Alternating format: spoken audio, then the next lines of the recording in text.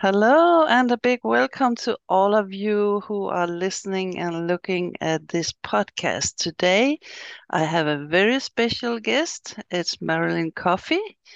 Uh, a big welcome to you. Thank you. So nice to see you, and you have something very interesting to share. I know that. So, please tell us a little about yourself, and you have some slides as well you wanted to show us. Yes. Again, my name is Marilyn. I live in the United States. I'm about 30 years old, and I have been speaking about this particular topic for a little over 3.5 years, though the issue of those who are women who suffer with endometriosis is, in a lot of ways, a lifelong condition. I talk about in my presentation when my diagnosis came about, it was close to around 2016. And so, as I began to understand better my condition with the diagnosis and the learning curves that I had with that, I realized there was a little bit of a lack of education with not only doctors, but also people. And then through that discovering of how endometriosis was not only affecting my day to day life, I discovered that when working with horses, I'm myself an equestrian. And as I was riding, some of my endometriosis symptoms actually started to get worse. So I connected with a physical therapist, and together between my doctor, who is an endometriosis specialist, my um, physical therapist, who was not an equestrian but appreciated the sport, and then my brain, and plus my instructor, who is a biomechanist, we kind of all of us put our heads together and tried to figure out what were some ways of being able to approach this conundrum of how endometriosis does affect us as equestrians, in that when we're riding, so often we're using not only pelvic muscles, but core muscles, and endometriosis can affect those areas. So, my hope in all of this is that I can at least spread some awareness. And if nothing else with awareness, then maybe even the opportunity for some education. Uh, as on the equestrian side of things, I am a CHA certified instructor as a certifier. So I have certified other instructors to teach. I am a USDF bronze medalist. I also have my PATH certification, which means that I can teach those with disabilities to ride horses. And overall, that's kind of me in a nutshell in this presentation. Hopefully that answers your questions. Yes, it did really. Thank you for that. And Yeah, you have some slides to show? I do. So, All right, yeah. let's get that started. We'll click share screen there. And And maybe when you are showing them, you could also just talk a little bit of what we are seeing, because mhm, this is also a podcast on only audio, so right, I so understand. people know Mhm. what you are talking about. Okay, yeah, I'll do my best to describe it in that way. Yeah, that's good. All right. So the name of my topic is One in 10 Women Are Suffering Silently, and we'll explain why it's specifically 1 in 10. And first off, before we get started, if there's people who either see this link after the fact and they have questions, I will have my contact info at the end. And there's going to be a couple of times that in this presentation there's QR codes. For those listening auditorily, they won't be able to utilize those, but they can absolutely contact me at the end and I will send them links. Probably email would be the best way, especially in the aspect of if being me in the United States and you're over there in Hungary, text message is not everybody has worldwide service that way. So Mm. email might be the most effective way, and my email will be listed at the end. So for those that aren't able to see this presentation visually, they'll be able to give or use my email address, and I will send them links. Yeah. And there's even an option where I have this entire presentation sort of summarized onto a blog post. And on that blog post, it'll have some of the same slides so that you can look at it at a website point of view. Once you have this as a link, I encourage anyone who feels that maybe it didn't resonate so much with them, but they know of somebody that it might, please share it. And then if you don't necessarily have any questions, but you want to give me feedback on how this presentation in your mind might have gone either well or what you would add to it, I'd appreciate that. I almost end up adding something every time I do this presentation Mm. because somebody will ask a question and it's consistent enough. And so I go ahead and put it in there so that people have that information. So I appreciate any and all feedback. We'll go ahead and do a couple of disclaimers. First off, I am not a doctor. When I listed my credentials, you'll notice that I did not list one of those. So I am not a medical professional or a doctor. So I'm not here to treat or diagnose anyone both now or in the future. There are some things that I'm going to be discussing in this presentation, such as naming specific parts of women's either reproductive organs or body parts. And these issues, some people will consider being a little bit on the descriptive end, but it's not my wish to offend anyone. It's just when we're talking about women's reproductive, those pelvic floor and sacral cavity and that sort of thing is going to end up coming up. So anyway, the in this webinar, if there everything that I have as the presentation, I can either prove or doctors have given me that information or my own personal experience. So if when you're viewing this and you think differently, I will hear the feedback, but at the same time, most of the information I'm delivering, I can either prove or validate. If you're a doctor and you wish to point out one of my errors, I would absolutely include that. But most of this information is personal experience. I don't wish to offend anyone when it comes to the information that I have. I'm giving this presentation strictly from my point of view, from what I've experienced and wanting to share what I have learned. It's not necessarily applicable for everybody, but it's my wish to just be able to, especially if you know someone who's suffering with endometriosis, or maybe even you yourself are suffering, the idea that you're not alone, the idea that there are people out there who are kind of putting their heads together, trying to figure this out. So those are the disclaimers. Let's see. In this presentation, some of the things that we're going to cover is how common is endometriosis, where you can find answers, or what does the road look like for the diagnosis. Is endometriosis best treated by, having a hysterectomy, or what surgeries, or can you treat it herbally, and that sort of thing. And we'll be discussing some of that. What are some of the statistics with endometriosis? How can endometriosis affect us as horseback riders? That's going to be a kind of a larger topic of the presentation.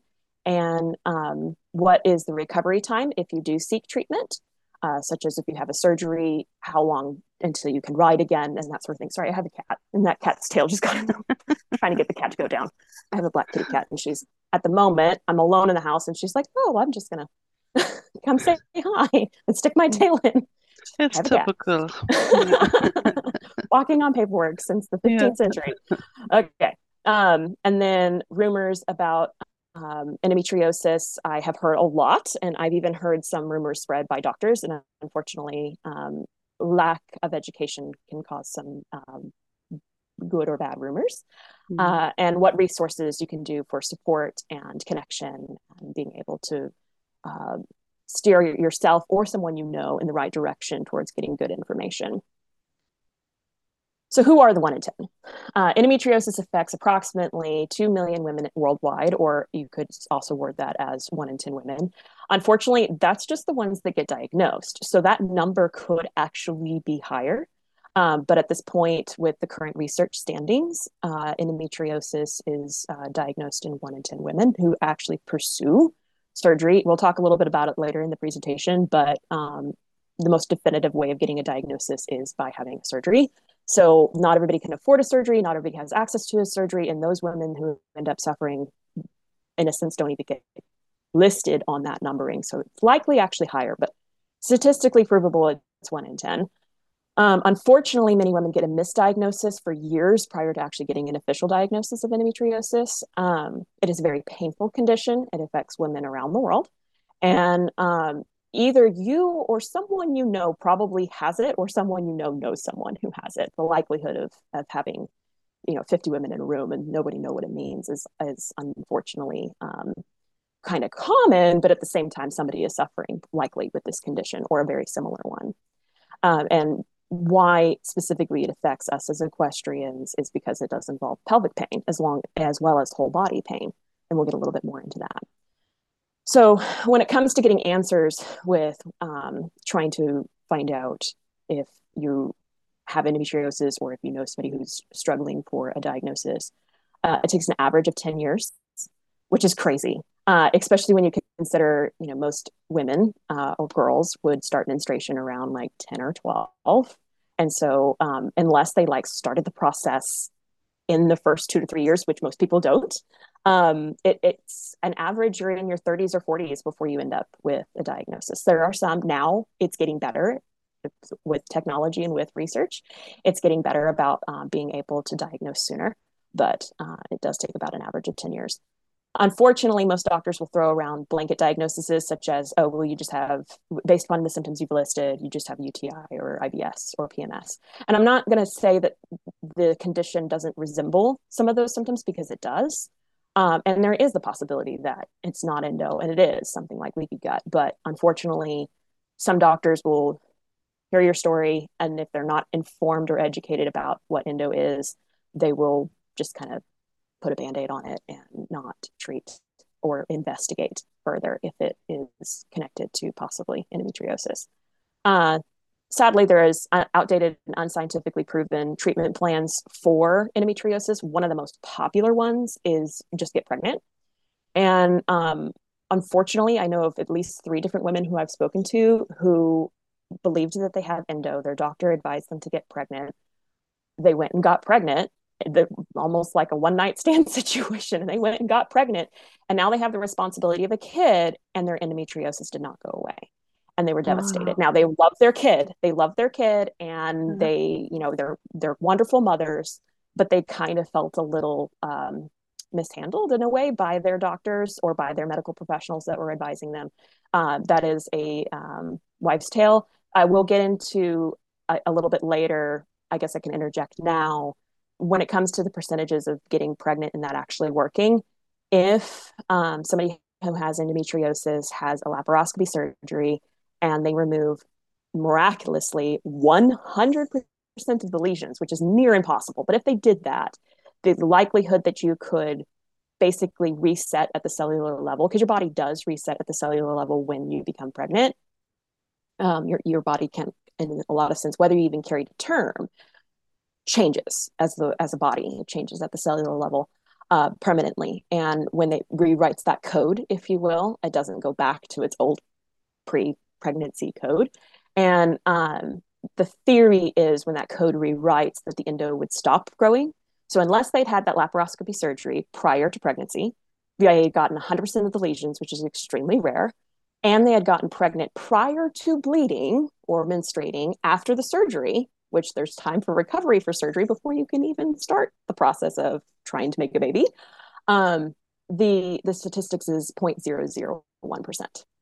So I'm really not convinced that that's a statistic that I would be willing to gamble with, and most people would not be willing to gamble with. I personally do have a kid. I'll get into that later. I absolutely love my daughter. I didn't get pregnant though with the idea thinking it was going to cure my endo, but I just discourage people from and kind of shut that idea down that that's not as statistically accurate as people might believe it to be. People will say get a hysterectomy, and in that regard, hysterectomy does not solve or cure endometriosis, unfortunately, because endometriosis lesions can grow outside the uterus. Therefore, if you remove the reproductive organs, if lesions are left behind, endo can continue to grow. Uh, some people will just throw pain meds at it. Oh, so you're hurting, so here's a pain med. Unfortunately, that can lead to drug addiction and a slew of other issues. Just change your diet is a really popular suggestion. Again, this is a lesion that is causing irritation and inflammation, and even on its own bleeding. So in that aspect, that's not a plausible solution. Diet change does not fix the solution or fix the endometriosis. And unfortunately, due to lack of education, suicide or self-harm for those that are suffering with endometriosis is very common. My first time joining a endometriosis support group on Facebook, I was averaging reading, it was somewhere around 5 or 6 letters every 2 to 3 months that people would post on the Facebook because they felt like that was the only group that was listening. And they were suicide letters. It was devastating. It was sad. It was wrong. And it needs to change. It's not okay to be reading those kinds of letters because they feel like they were the only people that could listen.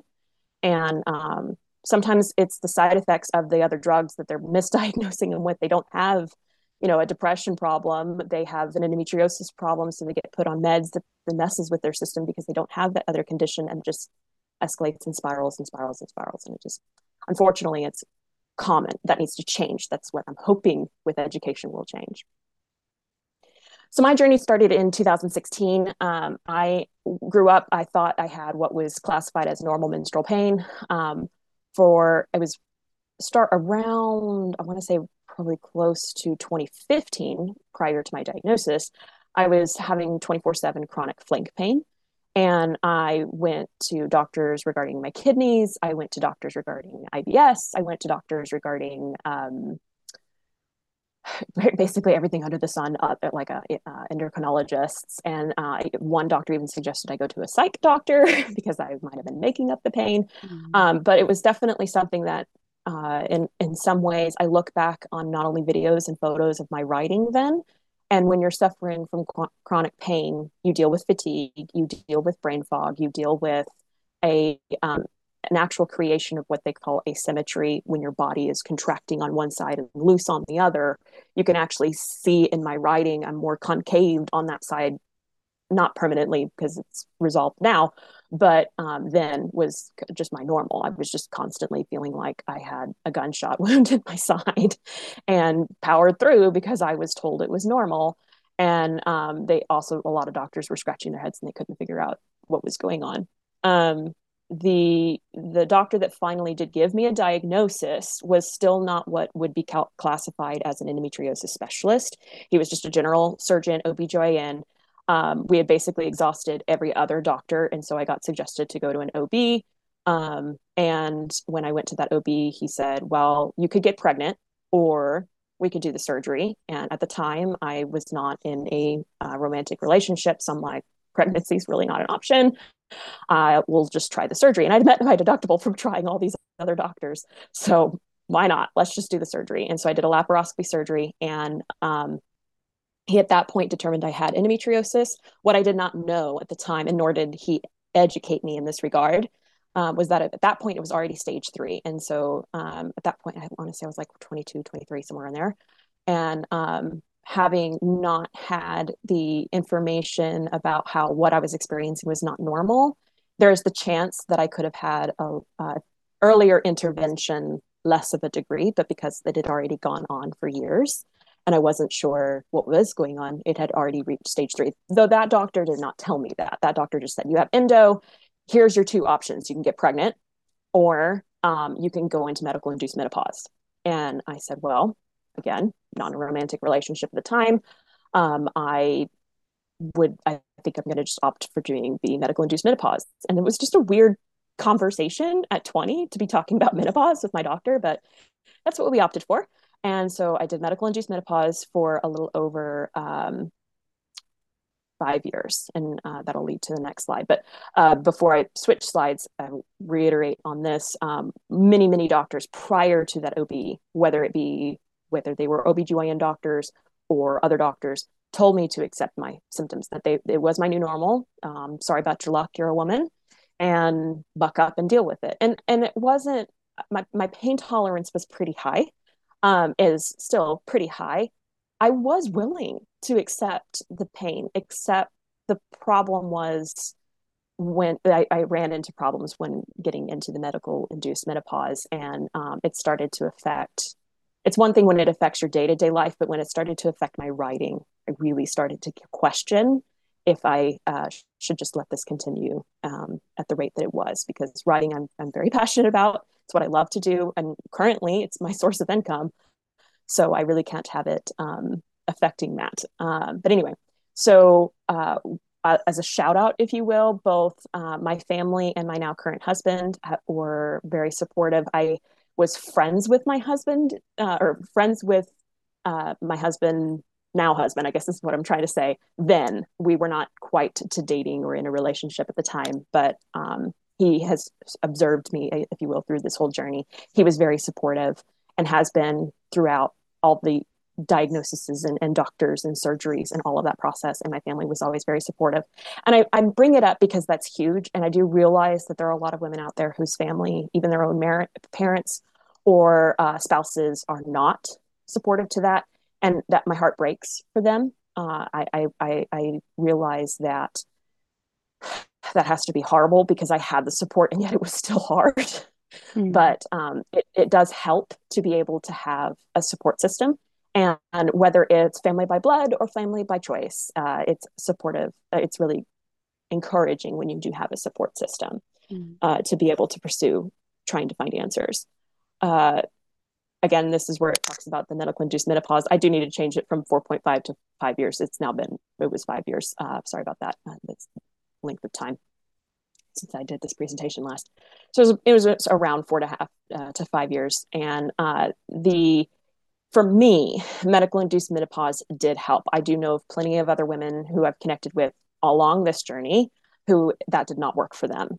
The theory behind doing the medical induced menopause for endometriosis is it's supposed to, theoretically, again, can't clinically prove this, but theoretically, it is supposed to slow the growth of endometriosis lesions, which we'll talk in just a moment about what is endo and what it looks like and how it affects the body in just a moment. But um, the problem is that that theory is not necessarily definitively sound for everybody, and they're now arguing if it's not actually just masking symptoms and not slowing the growth, because there's been a couple of cases, several cases of people doing the medical induced menopause. They feel better, they have another surgery, and it grew 2 to 3 more stages. And so it did not, in their case, slow their growth. In my case, in 2 years, I went from stage 3 to stage 3 again, even during the medical induced menopause. So, you know, I can't necessarily definitively say if it does, in fact, slow it. For me, it did help my symptoms. Whether the word help or the word mask should be the correct word, one could argue. But it did help me function as a more normal human being. And I did not menstruate. There was a time period where for 6 months I bled, and then I was told that was normal, and that's not normal. You shouldn't bleed for 6 months. I was anemic, very weak, and that was the process of trying to get my body to go into menopause in your 20s, which isn't normal. But anyway, that's neither here nor there. Some people will suggest doing gut health management for endometriosis symptoms. Where I respond to that is gut health is definitely something that can help you manage the symptoms. It does not cure the endometriosis. It does not slow the growth, increase the growth. I think as human beings and functional human beings, whether male or female, we should look at gut health. I don't think that's something that we do it for our horses, right? We care very much about how the horses and how their gut works. So I think for us, there is an element, a healthy gut will have a healthier person, but you can have a healthy gut and still have endometriosis symptoms. Now, endometriosis does in often cases get worse with an unhealthy gut. So if you have inflammatory responses towards things like sugars or gluten or wheat or whatever, those symptoms might aggravate the RD pre-lining condition such as endometriosis. So for me, using Plexus, which I don't know if is available in your area, I'll be honest. It's something that's here in the US, I think they offer it worldwide. But anyway, that personally did help me. But I do recognize there are plenty of other companies out there that offer microbiome support or gut health support. And at that point, you have to discuss with your doctor or your medical professional what is best for you. It can help, but again, it's not a cure. Pelvic floor therapy was for sure one of the best options for managing pain. Again, it didn't cure it, but what I used was I was kind of part of an experimental process where my physical therapist, who I had mentioned earlier, she's not necessarily an equestrian, but she's very knowledgeable when it comes to pelvic floor health as well as how endometriosis affects the pelvis specifically. And they utilized what they call a combo unit. And a combo unit is essentially an ultrasound and a TENS unit in combination. That's why they call it a combo. And the ultrasound is used, like the wand part of the ultrasound is placed on the woman's abdomen. And the TENS unit is placed with those little pads they put across the body. And the TENS will activate, and then the wand ultrasonic waves, if you will. The theory is put um, pulses of vibration through tissue and stimulate it, which can increase blood flow, which can then therefore help with healing.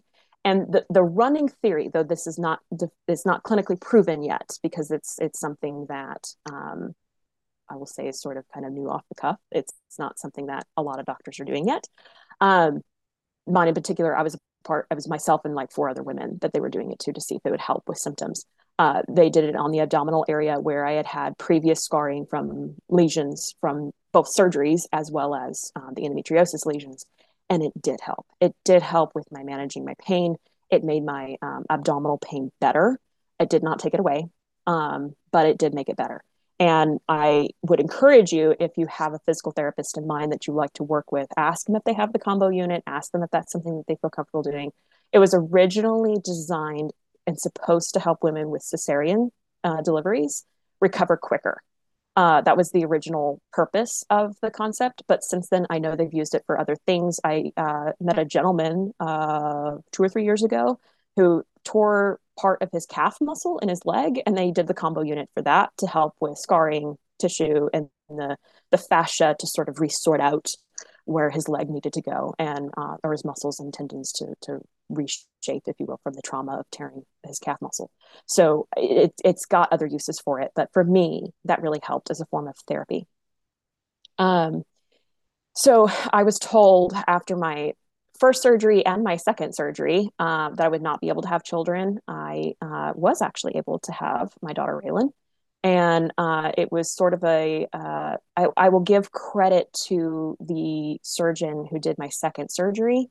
He was an endo specialist. He's in Dallas area, Dallas, Texas area.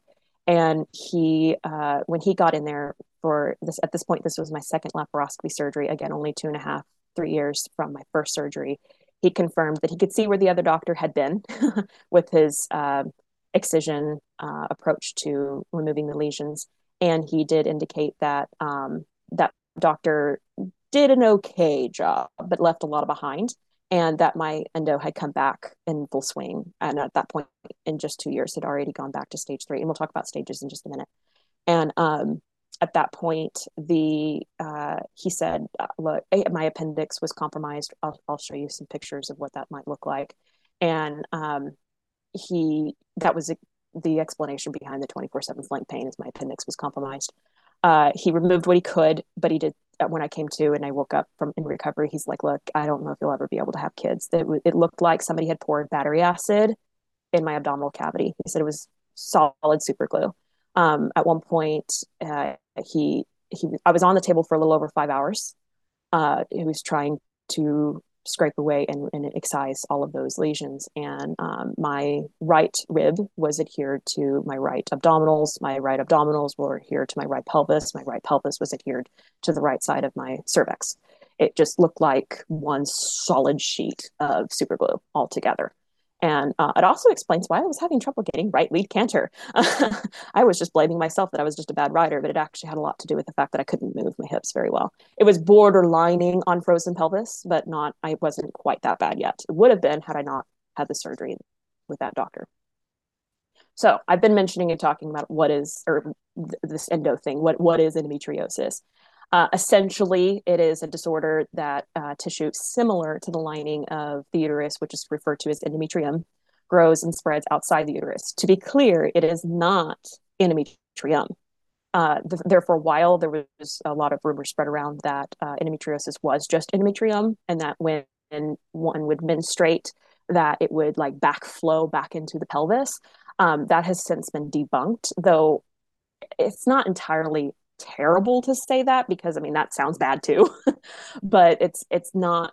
Unfortunately, when I put this question up there, I sort of laughed, because even doctors don't exactly know what it is. Specifically, they can't say it is this dot dot dot. Instead, they're saying it's a disorder where it's similar to endometrium based upon when they take it off of a slide and they're looking on it in the microscope, it looks like that, but they actually kind of don't know for sure what it is and where it comes from and how you get it. There's a lot of conflicting rumors around how and why, but there's still not a 100% real definitive answer. There are some that say that it's genetic. There's some that say you're just you kind of got the short end of the stick when it came to your DNA and how your DNA chose to write itself. But endometriosis lesions can spread throughout the body. Typically, they do start in the pelvis, but they don't just stay there based upon their degree of severity. They start there. Endometriosis lesions start in the pelvis and then sort of flower out and grow and spread throughout the body. And pretty much anywhere where blood can flow, meaning your veins in your system, where if you cut yourself, you bleed, where blood can get in your body, endometriosis can grow. And so if you think about it, they have actually found endometriosis in the brain, in the eyes, in the toes, in the legs, in the knees, in the hands. It's strange. And a lot of people think that endometriosis is just a pelvic issue. Unfortunately, it's not. It starts off there. But if it's allowed to progress, if it's allowed to grow, and depending upon if you're one of the unfortunates where it grows really, really rapidly, it can be where it's not supposed to be at all very quickly in your body. One of the more common spreads before it is detected is in the lungs. There are several women on different endometriosis support groups will tell you their story. This is not my story, so I can't give it, where they went into the doctor complaining of chest pain, and they went and did a surgery and found out that their lung had completely collapsed because the endometriosis had reached their lungs at that point. It's usually caught by then, but they've done like autopsies and cadavers and found endometriosis lesions in the brain. Usually it's been caught prior to that, but anyway. So when it comes to the stages, there's 4 stages to endometriosis. And stage 1, you'll have minimal to few implants throughout the pelvic cavity.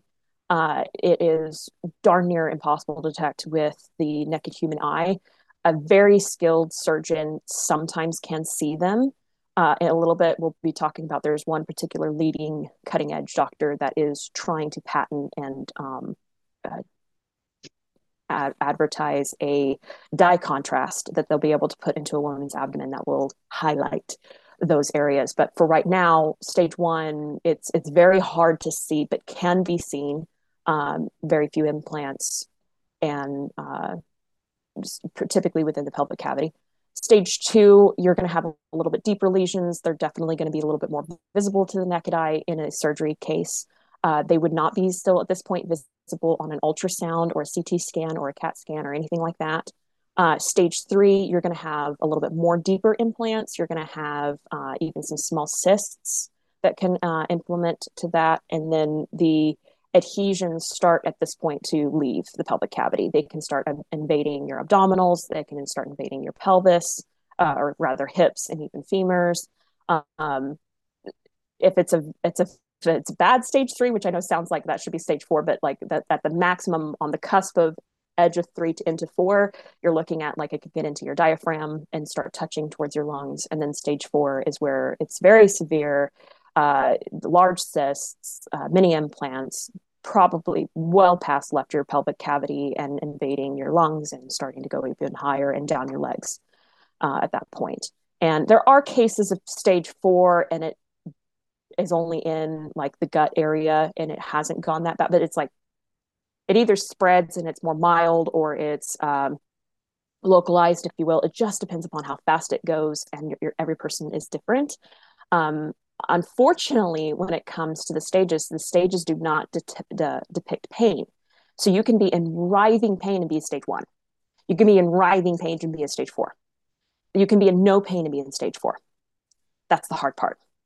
But you'll be having other issues. So like if it's stage 4 and you're not experiencing that much pain, you're probably though having trouble getting pregnant. If you're trying for that, you might be having menopausal symptoms way too soon. If you're in your 20s and yet you're having the hot flashes, or you can't stop bleeding, or you haven't bled, or to that effect. So unfortunately, pain does not equal to stage. I'm going to go ahead and switch to this slide. For those that are able to watch this as a slide, not the auditory crew, but those that can watch this on the slide, this depicts a picture where you can kind of see the 4 stages. where there's just a few little dots for stage 1 and then a couple of other larger dots for stage 2. And then if we go ahead and skip over 3 and jump over to 4, we'll see how there's those stringy looking bits that are connecting the ovaries to the fallopian tubes and the ovary into the uterine wall. This is just what it would look like as a depiction of in the pelvic area, but it does way worse. It's like pouring battery acid or super glue into somebody's abdominal cavity. It's not just in this area by this point usually, but you could see how this would wreak havoc in the reproductive area for stage 4. So for those that are listening, they can't necessarily see that, but maybe they can look at it later. And again, this slide, unfortunately, won't be easy to describe when it comes to those that are listening. But for those that are watching and can see this, we'll direct to picture number A. I know that it's not a pretty sight. If you have a squeamish stomach, just look away. But picture A is actually a picture of an appendix that is completely adhered and compromised. I can't admit that this is not my appendix, but this is how it was described to me, and I was shown pictures that the hospital got to keep, and it did look a lot like this. So this is not my appendix, but this is somebody else's appendix with a very similar story to mine, and they gave me permission to use it. And you can see that that particular appendix, it literally looks like it's wrapped around with lesions. And this individual would have been demonstrating very similar symptoms to mine, which were the chronic flank pain. I felt like I was constantly having an appendicitis attack. However, all the blood work would come back normal and all the imaging would come back normal. And I was told I was just making it up. But it's very painful for anyone that's actually had either an appendectomy or appendicitis. It's very painful. And you add on the fact that it's worse during menstruation, then it's just you're just in pain all the time. When you look at B, you can see that there's those darker little implants against the natural healthy tissue. And then the area that kind of looks like a spider's web or a thin membrane, almost like fascia. I mean, it's not fascia, but it looks like that, is adhesions that are growing. So I'm not a doctor, but if I was to guess, them getting a very clear picture like this is every inch of at least a stage 2, if not stage 3 looking in appearance, probably stage 2. Endometriosis lesion. If it, depending upon the size of it, maybe that could even be stage 1 if they got close enough to it. I'm not absolutely sure how big that particular dot is, but being able to see it that clearly in a laparoscopy surgery, it's at least probably a stage 2. And then we have image A, where it's demonstrating kind of what those lesions look like, and then it's starting to adhere onto vital organs such as either the liver or the pancreas or any of those. So and then image D, you'll see that that is a slice, a biopsy slice of a woman's lung. And that particular case study was where a woman came in and she was complaining of chest pain. And they thought she was having a heart attack. And when they determined that she wasn't having a heart attack, they opened her chest cavity up, kind of like an open heart surgery. I mean, they just cracked her chest open and started looking around, seeing what the issue was. And that's endometriosis completely riddling a section of her lung. And that wasn't even the whole lung, but they removed, I believe, half, if I remember correctly on this particular story, they removed half her lung, and that's just a biopsy sliver that they took. And it just looks nasty. For those of you that have a weak stomach, hopefully I haven't made you sick at this point, but endometriosis is ugly. It's an ugly looking thing. So some of the common symptoms with endometriosis, again, they're listed there. I won't necessarily go down and list all of them, but I guess those that are listening auditorily, maybe I should. Chronic pain in the lower back or lungs and legs. They can invade vital organs, including the brain. We kind of talked about that a little bit already. Lesions that adhere and penetrate other painful or other vital organs, and this is painful. Those lesions, they don't belong, and the body knows they don't belong, and so the body sends signals to the brain saying there's something wrong. We need to fix that, and that often results in pain. Irregular or painful menstruation periods, though that is not necessarily the case for everyone. It's pretty common to be detecting that. But the hard part is what is normal. For those of us that suffer with endometriosis, our normal might be somebody else's hellish of a day. So what is normal, you could argue, but at this point, it's irregular, or maybe those that cycle every 28 days exactly on the dot, that doesn't mean they can't have endo. Because I was actually fairly regular prior to the whole 6 months bleeding nonstop. That wasn't normal. But you can be pretty regular and still have endo. But one of the red flags, if you will, is that sometimes you bleed every 28 days, sometimes it's 30, sometimes it's 40, sometimes it's every 6. At that point, that's not normal. Depression is often a common symptom, and I hesitated listing that because I don't want necessarily people to say, oh, I can just take my antidepressants and that will solve my endo problem. That's not true. I believe partly why depression is on there is because there's not a lot of solutions, there's not a lot of answers, and there's a lot of misdiagnoses going around, and it does start to make you feel kind of crazy.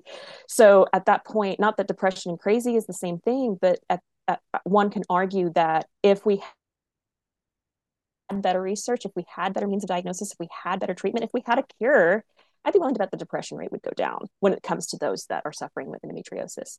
Cysts are not uncommon. In fact, there's a lot of women who have endometriosis who also have what they call PCOS, or polycystic ovarian syndrome. And I also have that. I struck the lottery when it comes to genetics. So I also have PCOS as well as endometriosis. I chose this topic specifically just endometriosis because otherwise it might have turned into a 2-hour topic, and we're not going to get into that because PCOS does have a few other differential symptoms, but you do create cysts with PCOS. You also can create cysts with endometriosis. So they're usually just more balls of lesions, but you can create cysts as well. Pain during or after intimacy is pretty normal, and a lot of that has to do with those lesions being in the pelvic cavity area around the cervix and compromising muscle spasms or any kind of involvement in that area. I will try to keep this professional, but that's pretty normal to have pain during that time. Infertility is a very common symptom, and a lot of that has to do with the body is sending signals to that area that there's things wrong, and often the environment is uninhabitable for something like a fertilized egg to be able to latch onto the uterine lining to be able to grow. A lot of times, if the uterus is already compromised with this ailment, then it's not uncommon to suffer with infertility issues. One of the scarier, if not worst, statistic, or not statistic, but symptom in this particular case is endometriosis left untreated. 90% of cases lead to uterine cancer, which is just nuts. I mean, absolutely nuts. We need to do better. We need to be able to treat and diagnose this sooner so that we're not leaving people with cancer-like or cancer symptoms. In some sense, when I'm asked by people, how would you, like, you have 2 minutes, how would you describe endometriosis? I will sometimes say it's the unsung cancer. It's not cancer, so I can't technically say it's cancer, though they still don't know what it is. So, but it does lead to cancer. It can lead to cancer if left untreated, and a lot of that is just because the environment becomes so inhospitable that other things such as cancer can start to take effect and take hold.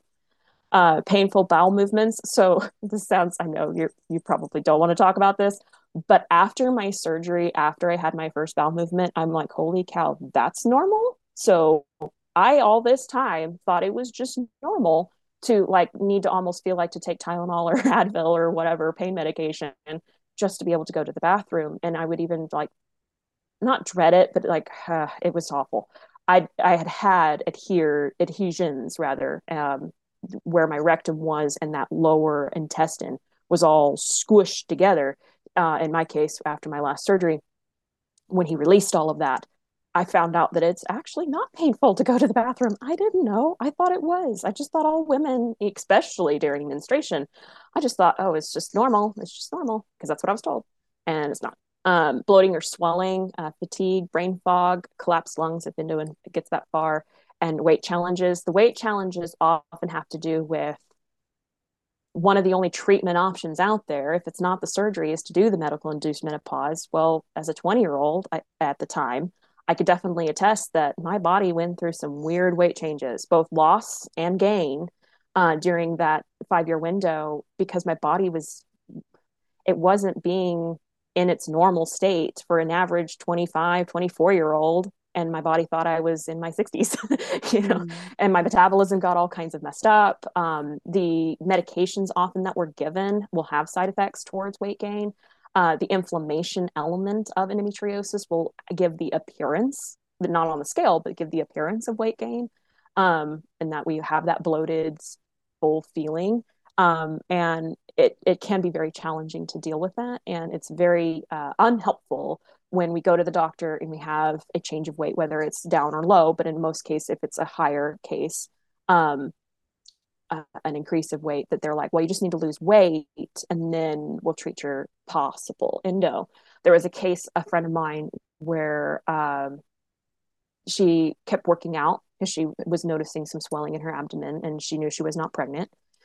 She ran several pregnancy tests to see if it was that, but it wasn't that. And she kept working out. She kept working out. She was just gaining this weight and she couldn't figure out what was going on. And finally, after begging the doctor to do a surgery, they found about half the size of a football. So like what, like a orange or bigger cyst on her ovary. So the swelling and the distension that she had in her belly had nothing to do with what she was eating. The poor girl was eating like nuts and salad the entire time, and had nothing to do with that. It actually had to do with the fact that she had a cyst in her case, and she has PCOS. I don't believe she has endo, but she has PCOS. Yeah. So something to take into consideration. I had gone through the same. Yeah. Okay. So yeah, it's really kind of frustrating when Yeah. doctors will say, just lose weight and then we'll treat you, when the Yes. problem might solve the other problems. I'm not saying we should just go about unhealthy. It's important to take your health into consideration. It's important to listen to your doctors when they are Mm. trying to help you in that regard. But it's really unhelpful when doctors will say, lose weight first, then Mm. we'll look at the other things. That's not sound advice, and find a different doctor if that's what ends up happening to you. Mm. So how does one get diagnosed with endometriosis? We covered this a little bit already, but this at least gives you, for those that are watching, you can see an image. This is referred to as a laparoscopy surgery. This is considered the gold standard. There are people I am aware of that do receive a diagnosis via an ultrasound or a CT scan. However, it's not really detectable. What's detectable might be abnormalities, so the lesions aren't going to show up. But on an ultrasound with a skilled eye, you might be able to see, hey, that ovary is stuck to that fallopian tube, which is stuck to the uterus, which is stuck to that, which is stuck to this, which is stuck to that. And so at that point, they can go, something's wrong. And it might be this. And you can get a diagnosis that way, but that's not as definitive as literally getting eyes on it and indicating, hey, this is where the issue is. So I'm not going to denote and say anybody that's gotten a diagnosis via a CT or an ultrasound doesn't have it. I'm not going to go down that road, because that they might genuinely have it. The most definitive, for sure, way to get a diagnosis is to have a lap. And unfortunately, to have that lap surgery, laparoscopy surgery, nickname is lap. There are cases with general OB/GYNs doing the laparoscopy surgery. I don't want to say lazily, but just let's say uneducated, and they don't know what to look for the endometriosis, and they end up missing it, and then close the person up, wake them up, and say, hey, you don't have endo. And that, so unfortunately, you can have a laparoscopy surgery and be misdiagnosed by not getting the diagnosis. It's one of those things that you really do need to be very smart with which doctor you choose to get under the knife with. Um, I recommend to people to only pursue endo specialists, which will, there's a link later which has a whole list of people in the United States. I'm trying to think if that list has doctors over on your side. I will look into that. But there are endo specialists on your side of the world. I Mm. am aware of that, but who they are and where that list might be, there might be a little bit different than in the U.S. But anyway, um, there there is research and active development. I haven't heard anything recently on any new news per se, but there is a Dr. Sechkin. I talk about him in a little bit, who is coming up with a dye contrast, which, if this does become a thing, which would be wonderful if it did, that would allow less experienced or less informed general OB/GYNs to be able to perform laparoscopy surgery and see the hard to see lesions and give women relief by being able to do that. So hopefully that will happen soon. So there's two different forms of surgery to remove endometriosis, ablation and excision. I personally cannot recommend ablation. That doesn't mean that ablation's bad or wrong or doesn't work for other people. But I do kind of like this particular picture. And for those that are auditorily listening and can't visually see this, essentially ablation is sort of burning off the surface of the endometriosis lesion. And excision is sort of like using a trowel or a shovel and removing the root cause of the implantation of that lesion and removing it that way. The problem is a lot of insurance companies see that ablation is cheaper and quicker. And Mhm. so there are cases where insurance will argue you can have an ablation, but you can't have an excision because an excision takes longer, it takes more skill, therefore it takes more money. Mhm. And in that aspect, unfortunately, there is lack of education on that regard. When it comes to endometriosis, ablation is not your best option, in my opinion.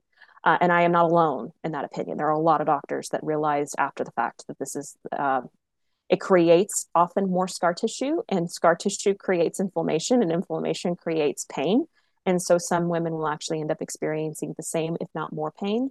And lesions love, endometriosis lesions love scar tissue. They love bonding onto that. And so if you miss one little microscopic little endometriosis lesion, it's just going to go find the ablation mark and go grow there and thrive. So, in my opinion, it's not something that is worth it. And there's been a couple of women who would trying to do their best treatment option possible, did the ablation, regretted it, went to an excision and was like, I should have started with this. I wish I had just started with this in the first place. And excision does tend to, not guaranteed, but does tend to offer longer duration of pain relief. Because there are women who do receive pain relief with ablation. I won't say that you don't get pain relief because you can in some cases, but it's usually like a year later, 6 months later, 2 years later, you're wanting to have another surgery again because you're already hurting versus excision has a more consistent standing record of being able to give pain relief longer because it's excising it, it's removing it entirely. Um, so for those that are listening auditorily, these are just basically a list of pros and cons, like we just talked about with the ablation versus excision. There, some of the cons to ablation would be that there's about 40 to 60% of a recurrence, like we talked about, almost every 2 years you have to go back and do a surgery. It does provide short-term relief for a lot of people. It's a shorter recovery. It's a shorter surgery. It doesn't require as much education because essentially you take a cautery, you go in there and you go buzz, buzz, buzz. You're not having to actually tactfully, meticulously pull apart the woman's organs and preserve them and not damage them and then remove the lesions, which, I mentioned earlier when I had my surgery, it lasted 5 hours. And he went right at about the point of my diaphragm and he went all through my hip cavity and all of that. So, I mean, it was a large area that he was addressing. However, I mean, that's a long time for him to be meticulously very, not only robotically, but laparoscopy wise. He's using these tiny little tools to try to excise it. It's a more meticulous process for sure, but usually ends up with a lot more pros than cons. And this opinion or this research or this information is all available online. You don't just have to take my word for it. You can ask your doctor about it, or you can even go online and what's the differences between ablation and excision and find all of this info. Some statistics when it comes to those women who are affected with endometriosis. About 85% of women with endometriosis report a reduced quality of their own work. I can attest to that, in that when my life was affected, it was hard. I had the brain fog, I had the migraines, I had the abdominal pain. And, if it came down to a choice of whether I wanted to do laundry or dishes or nap, I, of course, would want to just take a nap. I just wanted to curl up in a ball and go somewhere else. Like it does have a impact for sure on day-to-day life, on work life, whether it be you work in an office or you work in a barn. It doesn't matter. It affects us on a daily basis. 51% of women who suffer with endometriosis reported that it dramatically affected their jobs or their hobbies. Again, I can attest to that. It just so happens that horses happen to be my job, but I know for a lot of people it affects them with their as horses. So it can affect your day to day life. 11 hours worth of, or a quarter of their work week was lost to productivity, according to absenteeism. So they would call in sick, or you would call your boss, or you would call your riding instructor, or You could, if you're a teacher like me, you might have to call your students and say, "Hey, I'm not feeling it today. I'm so sorry. We have to cancel lessons or training or whatever." Show endometriosis patients, 45% of endometriosis patients with children reported that it had an impact trying to raise a family. 50% of 16% of the women in the study of endometriosis patients reported that lost educational time. So when it came to like either continuing ed or wanting to go to a show or wanting to go to a seminar or a conference or something like that, that it had affected their choices of whether to travel or whether to and further their own education or if it stunted their career. And all of those statistics are available with that link that's listed on that page. And so one of the questions that we often get asked is there a cure for endometriosis? And as much as I would like to say there is, unfortunately, there is not a cure. And that's for now. I am optimistic that they will one day find a cure, a permanent one-all ending cure for endometriosis. I have heard rumors. I haven't heard any provable doctor listing and bragging, if you will, that they have almost gotten a cure for PCOS. And PCOS is the sister disease to endometriosis. They run in very similar symptoms and categories and behavior of growth and knowledge base of what doctors know about it. And what I was told is they have cured PCOS in mice. They haven't gotten it approved for human use yet, but for mice they have, and they have a lot of research study with endometriosis in mice, and they are trying, but unfortunately right now there is no cure. There's treatment options, but there's no cure. So does pelvic pain affect your writing? Absolutely, because we use our pelvis and we use our core so much when we're writing that it really can affect that area. So when we're using our seat and we're using our abdominal muscles, if there's adhesions, if there's lesions, if there's pain, a writer is going to choose to compensate, or they're going to choose to find the least path of resistance, if you will. And sometimes that can end up hindering their writing ability or stunting their writing ability, making it even to some degree. I ran into this for a few years where writing actually made my symptoms worse. I have since discovered a few tricks that helped me and have helped others, that being able to find a way of making writing actually more therapeutic for those that suffer with pelvic pain. But when you're not sure what you're doing or you're not sure what's going on, pelvic pain can absolutely affect writing. So how does pelvic pain affect your writing?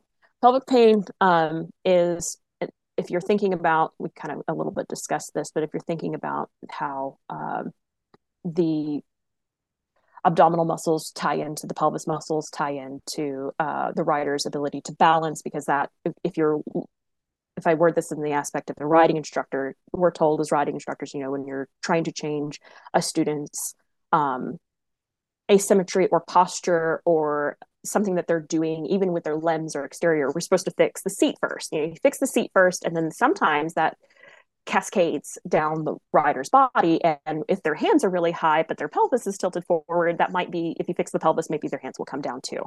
Sometimes it is the hands, sometimes it is the leg, but often when we're trying to find solutions for our riders, fixing the seat or fixing the rider's pelvis is the first place we're supposed to start.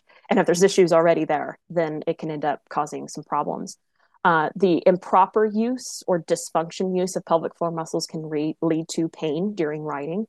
I personally have experienced that. I went down a path of discovery to try to find the proper use of pelvic floor muscles. And some people, especially those that do not have endometriosis or PCOS or other, let's just say any and all forms of pelvic issues, let's say you're one of the lucky ones and you don't have those issues, often they already know how to use their pelvic floor muscles properly. Like it's just, you breathe, that's how you know how to do it. And if you're one of those people, you're fortunate. But there's some of us that don't have that ability because of a lesion or because of pain or because of the avoidance of pain, because we were in pain for so long and now we're not in pain, but we think we are. Horses do sort of the same thing when they experience a lameness, and then we solve that, and then they think, oh, but it might still hurt. Our body has to go through a type of reset. We have to be able to learn how to reuse those pelvic muscles correctly. And when we use those pelvic floor muscles correctly and functionally, then it can often end up becoming less of a painful experience, if not even maybe a positive experience. Adhesions and lesions around the pelvis area can hinder movement, such as the hip or core area. We kind of talked a little bit about that already. I'm going to interject a little story really quick. I had a student who I won't name because she's a minor, but she was 16 years old at the time. And she had not menstruated yet, which was weird. You know, most people start a little sooner than that, but she was 16 and she hadn't menstruated yet. And this kid was very consistent with lessons. I would go over there every week and give her lessons on her horses. She had 3 or 4 really cute horses, and she was a very responsible 16-year-old. She would get up every morning, go out to the barn, clean stalls, groom her horses, set the feed out. I mean, this was one very ambitious, very hardworking kid. And I got a call from her mom one day that said, "Hey, you know, blank kid started her menstrual issue period now, and she's on the floor throwing up and can't get to the barn." And I'm like, "That's not normal, but okay. Let me know when she feels better." You know, at first I didn't want to be super involved in like, oh, it's endometriosis. You know, I'm her riding instructor, I'm not her doctor. But I, you know, tucked it away in the back of my memory of that's a little odd, but okay. You know, let me know when she feels better. And if you need any help with the horses, just let me know. So we did that. And a month goes by, and she's got, you know, she, after her menstrual cycle, her first, it was horrible. She had a couple other lessons, and then next time of the month rolled around and I got a phone call. "Hey, kid's sick again. She's throwing up. She can't leave the bathroom. And I'm tempted to take her to ER. Like, it's that bad." And I'm like, "This is 2 times now. Let's see if this happens a third time." I told the mom, I said, "If this happens again next month, call me." And she's okay. So we scheduled the lessons, and she had a couple more lessons, and she was more her normal self in between the time. But then when that third month rolled around, she was very sick again. And I said, "Okay, look, this is 3 times in a row. I know it's already weird that she's 16 years old. She should have started by now. But she did start. Now it's really, really, really bad. I really think you need to see a start with a pediatrician because she's a minor, but you really need to go ahead and try to find an endo specialist." And the parents were kind of on board with it because they knew I wouldn't have given that advice offhandedly to just anybody. And they knew my story with endometriosis. And so they're like, "Well, you know, she knows what she's talking about. Let's just go ahead and try." 4 doctors later, because the first 3 or 4 doctors wouldn't even see her. They're like, "She's 16. There's no way. She's too young. She's too healthy. She's otherwise active. You know, this kid, string bean of a kid. You know, no weight gain, no you know, cysts evident on ultrasounds. You know, otherwise she's completely normal." And they're like, "Maybe she just didn't want to do the horses that day. You know, have you thought about putting her in counseling and finding out if there's something psychologically going wrong?" And I'm like, "This kid, no, she wants to do the horses. If she would need to be dying in order to not do the horses." Mm. Like that nope, don't take that for an answer. So finally they found a doctor who basically said, "Fine, I'll do the surgery to prove you wrong. Like, I'm going to prove the parents wrong, that there's nothing wrong with their kid, and I will do this surgery pro bono for free just to prove you wrong." And they found stage 2. She's 16. They found stage 2. It would have been horrible if they had waited. But anyway, um, luckily the kid got answers and she got treatment and she's doing better, but she's an endo sufferer. And I'm really glad that I was able to influence that particular kid, but how many other kids are out there just like her? You know, sorry. But anyway, so uh, excessive bleeding or menstruation can affect a rider's comfort when under saddle. And the reason for that is, like, if you're a dressage rider like me, sometimes we have to wear those lighter colored breeches. I mean, they're getting better now with letting us wear fun colors when we go to the shows on our joppers or our breeches. But, you know, for tradition's sake, if you wear white, sometimes that can be really uncomfortable. So whether you yourself or you're observing a student that's like randomly calls you last minute, "I don't want to do the show because I'm bleeding," and you're like, "What does bleeding have anything to do with it?" When you have endometriosis and you have heavy bleeding, you'll bleed through tampon after tampon or pad after pad. I mean, it's like you're almost bleeding out. So keeping the psychological side of it in mind with either yourself or with students or with someone who may know, tuck it away in your memory bank if you recognize that certain times in the month when they're bleeding, that they're a little uncomfortable with being in the saddle during that time. That's pretty normal. And I say that's pretty normal. It's not good. It's not, that shouldn't be, but that's normal for endo, or that's normal for something being wrong. Um, Dealing with brain fog, I can tell you that I feel for sure where I am now in my health way better. I'm almost kind of surprised that I was able to get anything done back then, when I was suffering and I didn't have answers and I was in the medical induced menopause and all of that other nonsense. Like, it was, brain fog's real. And it is really something to struggle with. Something as simple as memorizing patterns and memorizing tests, or just being able to think quickly on the fly when you're on a horse. Sometimes you have to do that. And there's the delayed response, or just general moodiness, that sometimes it is their responsibility to try to be the best versions of themselves when they're in the saddle, but sometimes they're combating other issues at that point. When trying to manage their symptoms, often riders are given meds or medication that have negative side effects that can influence their that influence them physically or mentally. That's definitely a real issue. And for those that are watching auditorily or listening auditorily, not watching, there's an image here where it shows a woman who basically used like costume paint, and she's trying to visually show what it feels like to have endometriosis. Many have described as like wrapping barbed wire around your waist, or feeling like I'm cut or shot or, burned.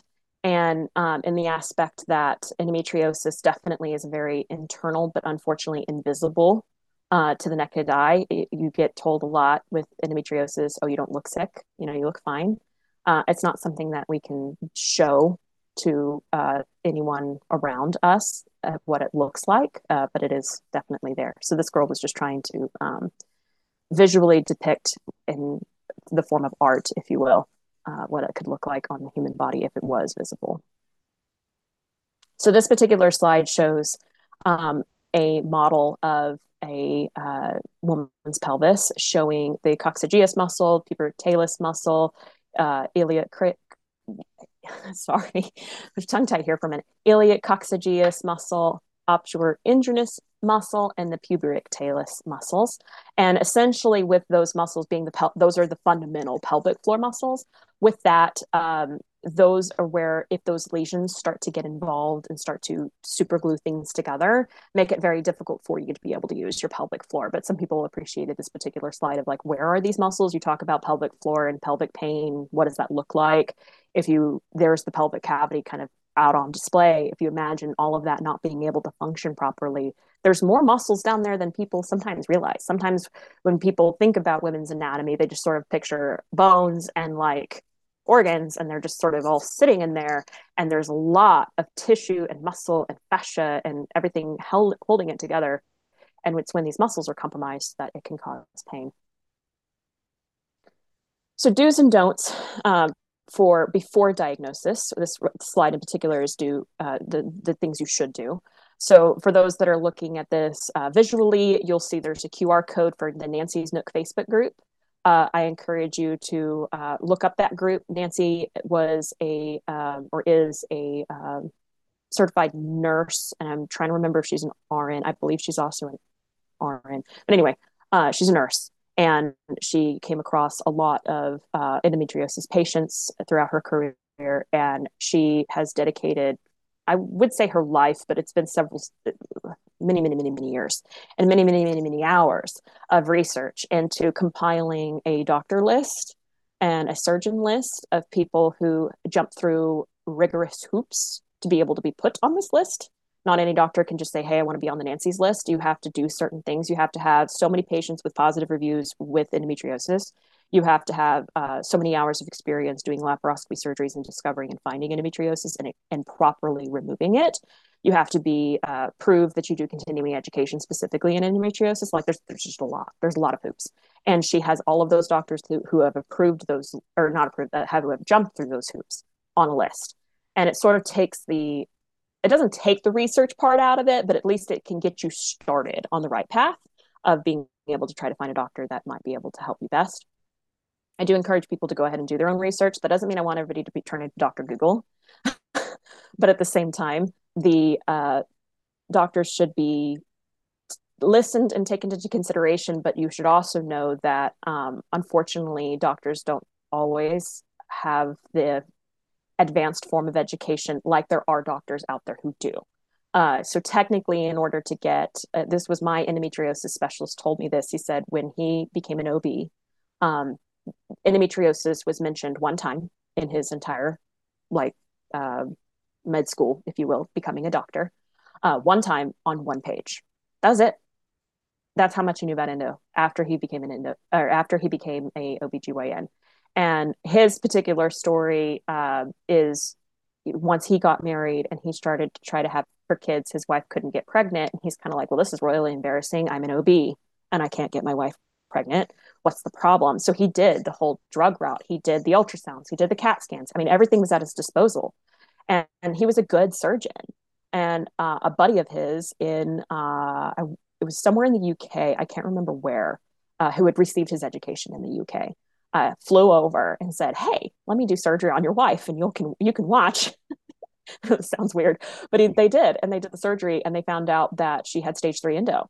And he's like, "This is how you excise it. Like we're taught this. This is how you do it," and showed my OB how to do that, and he was fascinated by it and floored. And within 7 months after that surgery, his wife was pregnant with their first kid and immediately solved a lot of their solutions and a lot of their problems. And he felt kind of like embarrassed, but then sort of uh, um, confirmed his suspicions that there was something going on. But even he didn't know what was going on with his own wife, and he's the OB. But anyway, so he does now have education in it, and he has dedicated the rest of his career as being listed as an endometriosis specialist. And that's pretty much all he sees now. He sees others, but he pretty much specializes in endo patients. So you do want to explain to your doctor if you have either have the condition or encourage those that you do to go to their doctor and explain lack of quality of life. And the book, The Doctor Will See You Now by Dr. Tamir Sechkin is an excellent read. Even if you just start with that and then go from there, it's an excellent little like launch platform for those that may not be familiar with endometriosis or may not be familiar with how it affects women on a day-to-day activity versus in horseback riding specifically. And I listened to the audiobook version of it, and it's not long. I think it's like 8, maybe 10 hours. It's not long. And the audiobook version was, well done and easy to understand. And so that's a very, very excellent book reference. And Dr. Tamir Sechkin is the doctor who is trying to come up with that dye contrast to make it easier for people to be able to find endo and not have to be 30 to 40 years experienced, if you will, in the surgery process so that more people can get relief, if you will. Contact a physical therapist is one thing I like to recommend, especially one that will do pelvic floor therapy. It does help. It is a little bit painful, but it does help, and painful initially, I should say, but the long-term results are worth it. And then again, see if you can try to either find a physical therapist that will do the combo unit. If not, then you can technically go home and get or order online one of those TENS units. And TENS unit and a heating pad can be helpful to manage the pain. Again, this isn't going to remove the lesions. It's not going to treat the problem, but it can help with symptoms. What you should not do prior to a diagnosis, and again, this is my opinion. You can technically do what you want, but this would be my opinion. I do not recommend that you just see a general OBGYN. Again, we talked about how it's a lot of doctors are actually not required to have a lot of knowledge about endometriosis right out of med school, or even if they've been practicing for a very long time. There are doctors out there that are not educated on it, and I don't recommend seeing a general surgeon. The general surgeon I saw for my very first surgery, he at least did know what it was, and he told me what it was. But again, he never told me a stage, and his solutions for treatment were still a little, uh, let's say, out of tune or less informed than what my current OB, who is an endo specialist, has since started the treatment process. Um, please don't ignore or dismiss your symptoms and listen if they say, oh, you've been bleeding for 2 years, that's normal. Like, no, that's not. If you're a horse person and you really are a horse person and horses are your passion and that's what gets you out of bed and that's what you want to go do on a day-to-day life activity, then if the morning you wake up and it's the day of your cycle and you're like, I cannot move, I cannot function, I don't want to ride, that's probably not normal. I mean, those of us that do horses for hobbies, maybe it is normal, but those of us that really are passionate about it, if it's something that you really look forward to doing and your period or your menstruation gets in the way, it's probably not normal.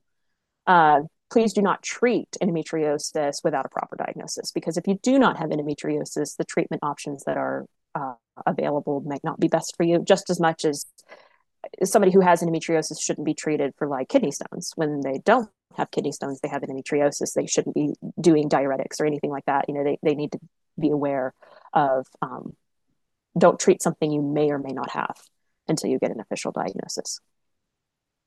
So getting back in the saddle after a laparoscopy surgery, I've had 2 laparoscopy surgeries so far, and the first time I had my surgery, I did not do it right because my OB, again, he wasn't as educated, so I'm not going to say that he was like vindictive or evil to suggest this, but he said, "What do you do for a living?" And I said, "I do horses. I train. I teach." He's like, "Okay, the average person can wait 4 days and then go back to work full time. That's after your average laparoscopy surgery." 4 days, take a break, and then just jump right back in. So I did. Do not recommend. 1 star, not a good idea. Please don't do that. After laparoscopy surgery, you really need to be able to take that time off. You really need to pay attention to weight restrictions. You need to lifting weight restrictions. You need to try to attempt to definitely walk. The walking helps because when they do the laparoscopy surgery, they inflate your abdomen with a gas so that it is easier for the tools to get in and start looking around. And just like if you've ever had a C-section or you've had any form of abdominal surgery, like an appendectomy or the like, a colonoscopy or not colonoscopy, the removing of your gallbladder or etc. You might be familiar with what they call the gas pain, which is when after the surgery, that gas is trapped in your abdominal cavity. It has nowhere to go until your body either absorbs it or you eliminate it. We'll just leave it at that. You can end up with you can end up with shoulder pain and you can end up with chest pain, and it feels horrible. Walking does help, so I do encourage people to walk, and your doctor should be encouraging you to walk pretty quickly as soon as you can after surgery, safely. Don't fall. But that is a good thing, but that doesn't mean you should get back on a horse right away. Finding a pelvic floor doctor or physical therapist right afterwards, again, I can recommend that. The don't take 4 days or less. Even if the surgeon says, oh, the average person can go back to work in 4 days, they might be referring to somebody who has, and nothing against a desk job. That's fine. If you have a desk job, that's great. Then you could probably go back to work. But when we're talking about riding, you're using those pelvic muscles, you're using your abdominals, you usually have a higher heart rate. It's like going to the gym, or it should be, in some degree, to some degree. And if you're like, oh, well, I'll just do a casual trail ride. Well, how many of us have been on a trail ride and it turned into a training session or it turned into something else because, the guy driving down the road was an idiot and my horse spooked? Well, you just don't know. So, point is, you really do need to go ahead and take that time off until you're ready to get back in the saddle. The general recommendation is between 6 to 8 weeks, but it does depend upon the severity of the surgery, how long were you on the table, how deep were how far did the doctor have to go. There's big cases where people go in for laparoscopy surgeries and then they have to be flipped onto their back later so that they can get to the lung or the back of the patient because they found endo all the way up there. And so you might end up with way more scar tissue and adhesions than what you realized. So you really need to listen to your doctor if he says take the time off, and listen to your body, even if the doctor says, okay, technically you can ride now. If you don't feel up to it, don't. It's not worth the pain. When I took only the 4 days off, I had already paid for a horse show with a client's horse. And I was like, great, only 4 days. The show's like in a week and a half. I can do this. I went to get on that day 4 and I threw up on the side of the horse and I'm shaking in so much pain. And my client looked at me and went, yeah, no, we're not doing the show. And so then my bright idea was, okay, we won't do the show, but I'll just volunteer. So then I helped set up the dressage court the day before the show. And I get 2 or 3 poles set up. And my coach, who has known me for a long time, knew I had surgery, was like, what are you doing here? And I said, I'm helping, I'm volunteering. She's like, you scratched your rides because you can't right. So you come to volunteer? She's like, no, no, no, you're going to the office. And so I calculated scores the whole show because I wasn't able to do the runner position like I was supposed to. I wasn't able to go set up any of the arena obstacles like I was supposed to because I was way too weak. And so don't do that. It really ended up kind of backfiring because you can actually create more scar tissue quicker if you end up going to work sooner than you should. So don't do that. Take the time off. As hard as it is, I know it can be hard to not ride, but take the time off. Um, so, what are some things that either we hear or if you, let's say you are suspicious that somebody you know has endometriosis and you're trying to start that conversation, what are some things you can say and what are some things that are more hurtful or not helpful? We hear a lot of you don't look sick or periods are supposed to hurt. Just buck up. That's normal. Just lose some weight. Then we'll talk. You know, that those are not helpful things. Here, just take some more pain meds. Just mask the problem. Put a Band-Aid over it. Not helpful. It's all in your head. You need to see a psychiatrist. Not helpful. Uh, it sounds like the problems you're having keep coming back. Or it sounds like when you're having problems, it's when you're at the barn. So maybe you should just, you know, stop coming to the barn. That'll solve it. No, don't say that. That's not helpful because for a lot of people, if they are in pain and they find comfort, as I'm sure many of us as equestrians can relate to, I personally enjoy going to the barn and just smelling the hay and smelling the horses. That can be aromatherapy in a lot of ways. Don't discourage people to not come to the barn just because they're feeling a little bit pain. There's other things that you can say that are a little bit more helpful. I usually will start off the conversation with, you know, does this seem to happen often? You know, you're feeling blue, you're not feeling good. How often does this happen? Have you noticed a trend? Have you noticed that it happens at around the same time in the month? Have you noticed that is this something that only happens once a year or 3 or 4 times in a month? You know, let's get a baseline. What is normal? And for you, anyway, does riding make your symptoms worse? Sometimes those with endometriosis it will, sometimes it doesn't. Sometimes it can make it actually feel better. Again, if you use the pelvic floor muscles correctly, riding can actually make your not only emotionally feel better but even physically feel better. Is there something that you know that helps that I can do for you? So there's a couple of different like uh, tools that I have in my toolbox where one in particular, it's a Franklin ball. It's also sometimes referred to as a bean. It's like a little bubble, plastic ball bubble that I let people sit on sometimes when they're riding, and it helps lift the pelvic floor muscles up and the pelvis physically up, so that their hips can move better.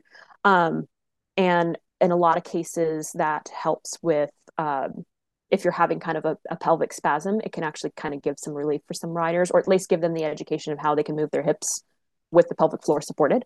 So there's different tools for different instructors, but is there something I can do to help with your pain? Is the question that is safe and worth asking. Is there, when you observe the have you noticed when you're riding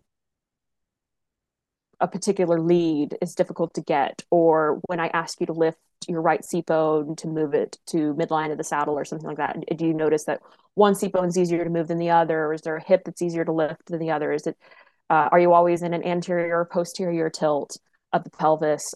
Those kinds of questions are things that you can ask your riders or your students and determine at that point if there might be some either asymmetry, which might not be endometriosis related, or it might be. I mean, if there's a lot of the boxes checked, it could be. It's at least worth finding out or asking. So, possible treatment options for endometriosis. These do not always work for everyone. I will, full disclosure there. This doesn't work for everybody, but this does work for some. Getting pregnant is not the most statistically provable thing, though there are people that say during pregnancy itself, your symptoms are better. I can even attest to that. The amount of endometriosis symptoms that I was having pre-pregnancy versus in pregnancy itself, I was completely non-symptomatic. And so I can definitely say I was actually able to enjoy pregnancy. Some people don't, though. Some people it's worse. Some people it's hell for 9 months for them. And I feel for them because in my case, I was like riding and teaching and training almost more when I was pregnant because I actually felt genuinely better. I was tired there towards the end, and I felt like a whale there towards the end. But at the same time, for some people it can help, but not everybody. A hysterectomy, this is only really successful if you manage to get 100% of the lesions and when you do the excision. And if there's any lesion left behind, that lesion can continue to progress and grow on its own if it's left behind. And so, no, it cannot take away endometriosis entirely as a solution. One thing that's not necessarily commonly understood is that endometriosis lesions have and create their own estrogen. So even if you go through menopause and you have a hysterectomy, which is fine, at that point, if it's that time of your life and that's what you opt to do for other reasons or for this reason. I'm not saying hysterectomy is a bad idea, because it can be, especially if you're in that time of your life. But know that technically endometriosis lesions create their own estrogen. And so your hormone levels could actually be out of whack because of endometriosis, very much so. Changing your diet, again, doing kind of either the anti-inflammatory diet or limiting the amount of things that your body knows and responds to as inflammatory responses can't help. But again, it's not going to cure it. I think it's important to take our health our gut health into consideration when looking at endometriosis, but it's not going to change your rate of growth of endometriosis. It's not going to change where your endometriosis is located. It might help with symptom pain, but there's no guarantee. Massage or acupuncture, again, I've known some people that swear by this. I will say that the massage side of it helped. The acupuncture for me did not, but that doesn't mean it won't for somebody else. Medical induced menopause, this was a solution for me that sort of helped trick the body to stop menstruation and to stop ovulation, sort of put a little bit of a pause on my hormone fluctuation, what normally would have happened with hormone highs and lows, especially estrogen in particular, because I was basically given a progesterone only form of birth control and took it continuously. And there's other forms of medical induced menopause as well, but that was what was used for me. It did help with my symptoms. It did, once I figured out which birth control worked best for me. There was a bit of a learning curve with that. The whole 6 months bleeding, I was on a particular birth control, taking it continuously, no different than what I did later. But that birth control was not for me. It had too high of estrogen was the problem. And so it sent me into basically stuck cycle. And it wasn't until I changed birth controls that then made me stick in a form of that in between of not cycling, but not menstruating and not technically ovulation either. And that's what worked for me. But I'm not going to say that that's going to work for everybody. For some people, it's hell and they don't want to do that. And I completely respect that. But for some people, they may not know that that's an option for them and it might work for you. Lupron is sometimes suggested specifically as a drug by doctors. Personally, I can never recommend it. And again, that's personal. If your doctor and you trust your doctor and you want to go down that road, that's fine. That's between you and your doctor at that point, and that's your decision. But I think it's worth noting that it's a specifically dangerous drug with a very colorful history, both for males and females, but especially females. And at one point, there's you can find this on you can find it on the internet. You can ask certain people that were involved in the lawsuit. This is, I would say, in a lot of ways, public knowledge that Lupron was listed as a criminal enterprise and was sued essentially $874 million, which is the largest payout of fines that a pharmacy company has ever had to pay for any drug. And so, as a criminal enterprise, I just in good conscience can't say, yeah, go ahead, put that in my body. Let's see what it does. It wasn't even ever intended to be anywhere near women. It was originally designed as a cancer-fighting drug for prostate cancer, which, if it's used in that fashion and it works for the male audience for prostate cancer, fine, that's great. I'm not saying the drug should just, go jump off a cliff and never exist again. But if it works for something else, fine. But I don't believe it is a solution for endometriosis. I don't believe it is something that should be anywhere near women. I have heard of women on the internet specifically saying Lupron changed their life, that they're better, that they're not symptomatic, and that's all wonderful.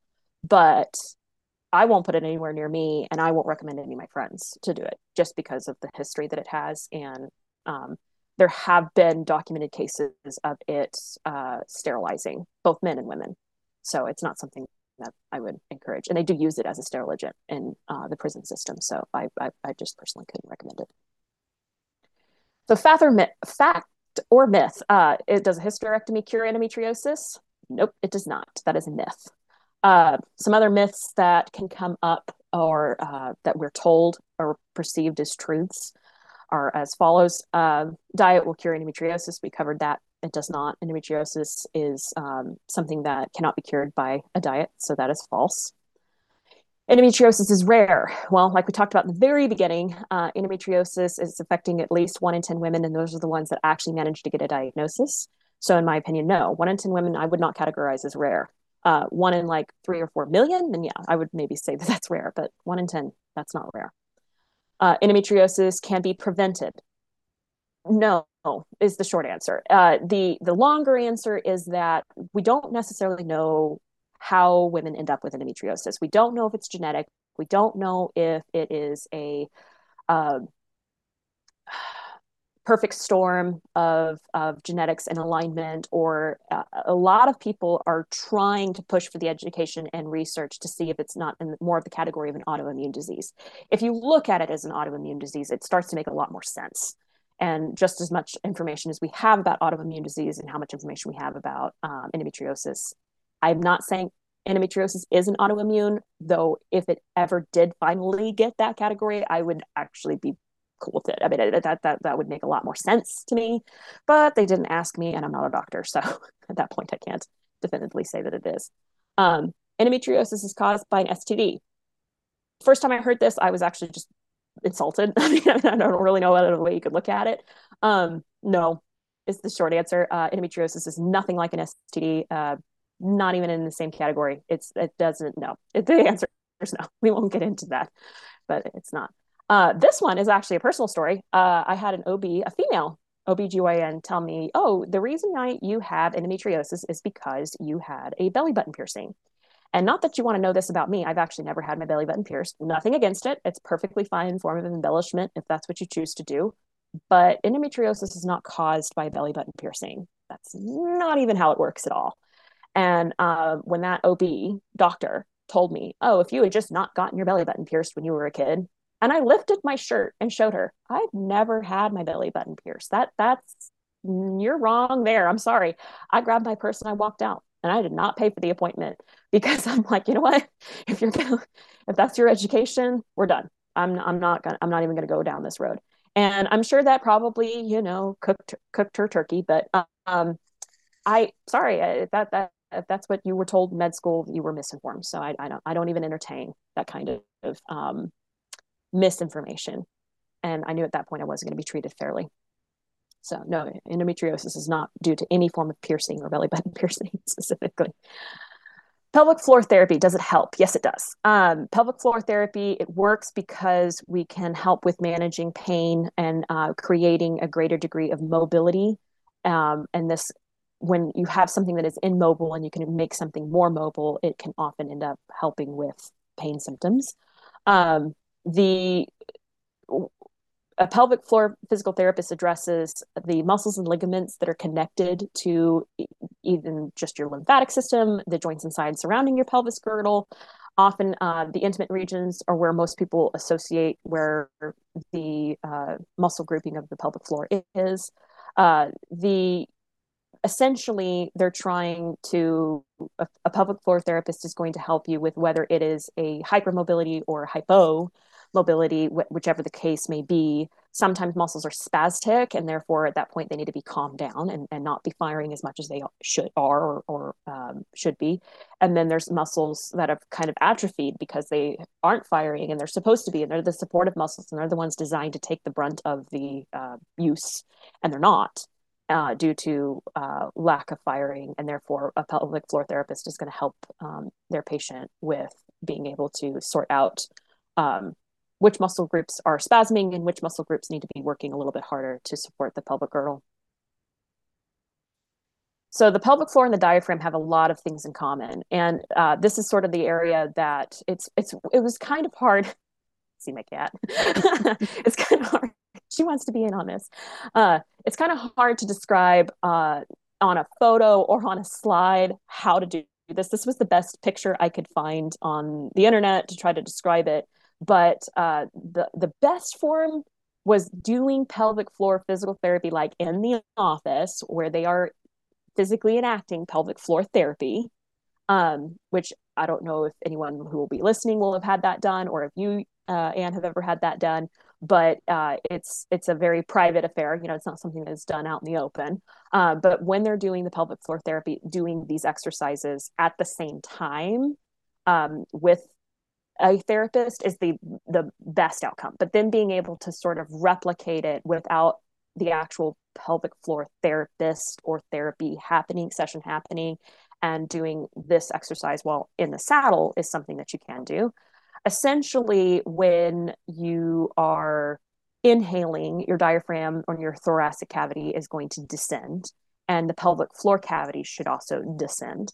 And often with those with pelvic floor dysfunction, it actually ends up kind of doing the opposite. So the pelvic floor would try to come up and kind of grab or seize or spasm when you're trying to inhale, and this creates a improper use, if you will, of how muscle groups are supposed to work. And then when you exhale, your diaphragm, your thoracic cavity collapses, and then your thoracic cavity comes up, and your diaphragm comes up, and the pelvic floor is supposed to be able to come up.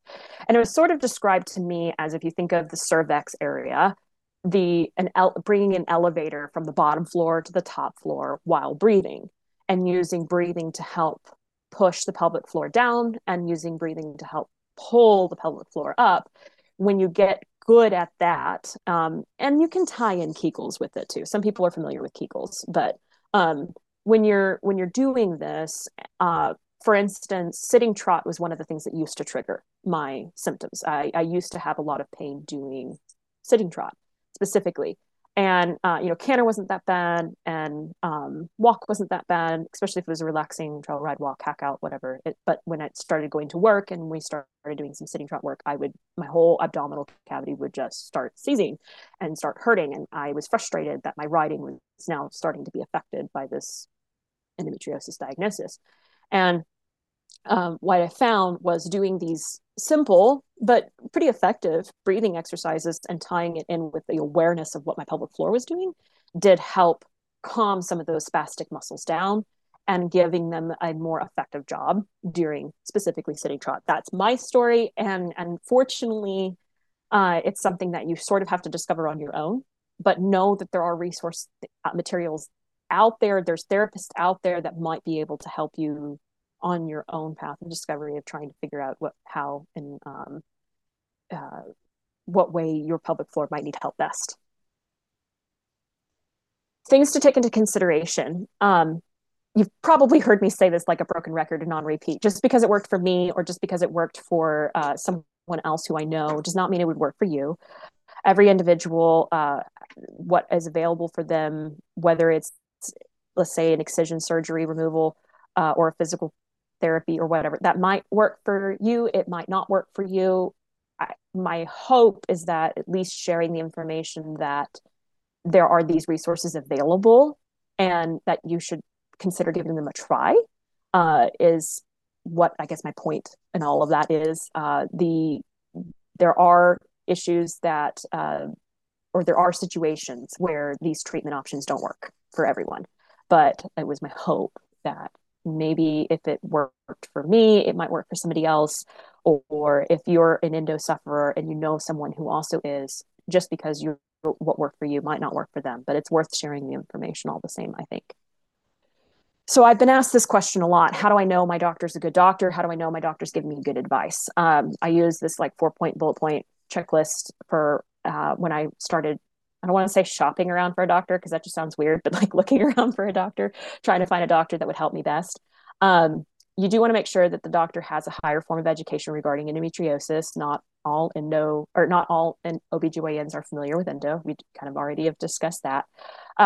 Technically, using the term endometriosis specialist is not entirely 100% accurate in that there's not some sort of licensing or certificate or special training that a doctor can then say they're an endometriosis specialist.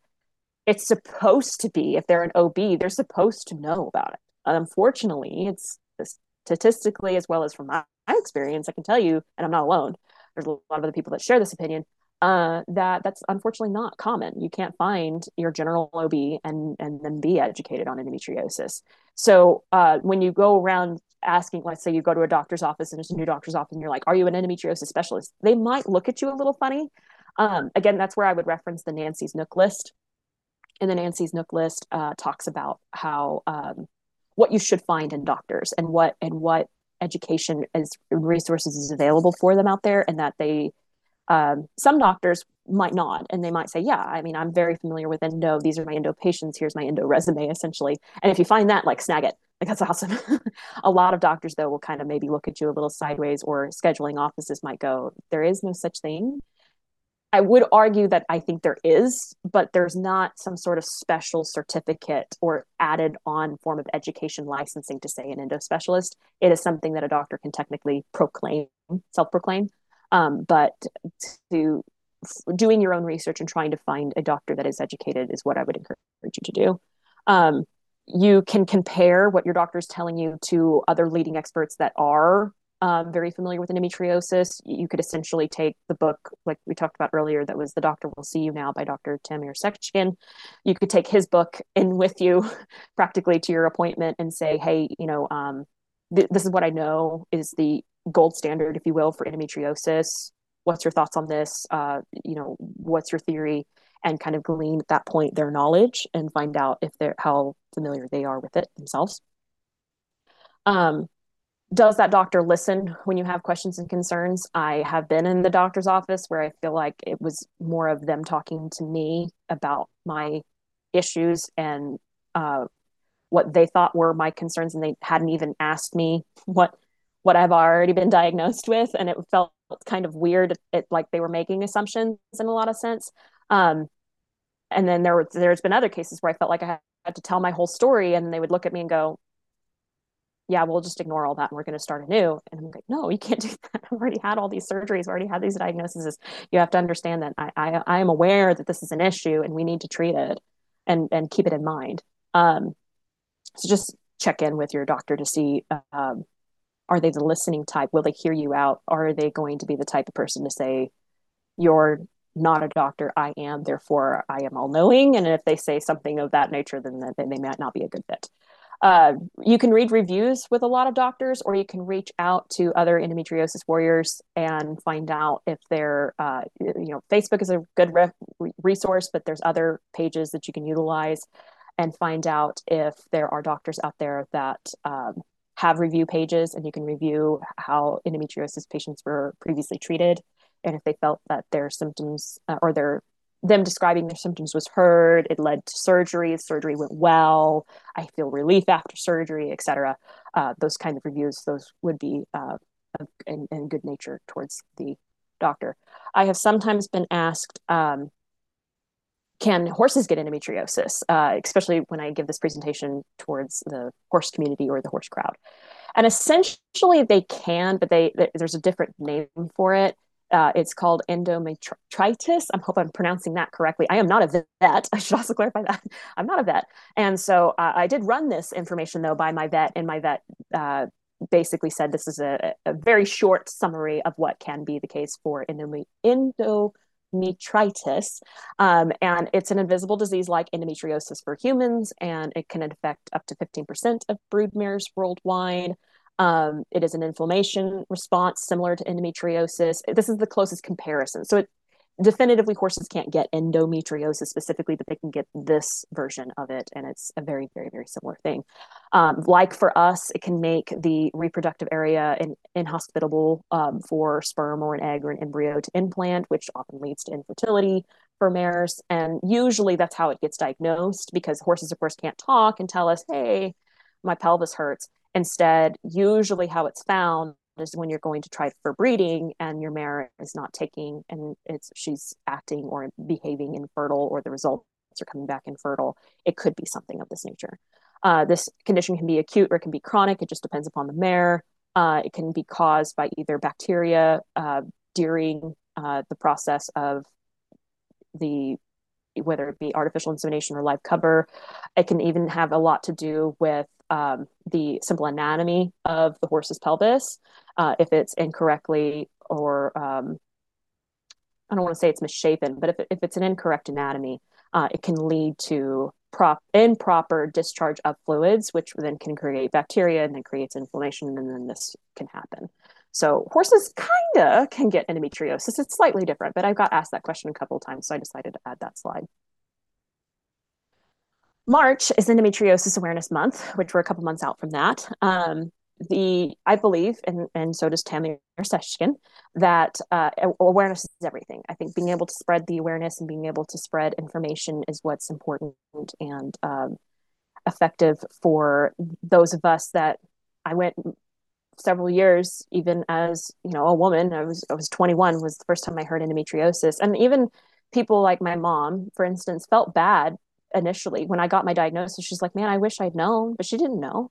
She went her whole life not knowing that there was issues such as endometriosis. She watched me sort of suffer in pain, and she was willing to take me to whatever doctor I needed to go to, and she was there right by my side during both of my surgeries. She was very supportive, but she didn't know, and her mother didn't know, and a lot of the women I was hanging around with at the time didn't know. So awareness is everything. Will really help with getting ahead of this particular issue and being able to help people understand how it can affect us.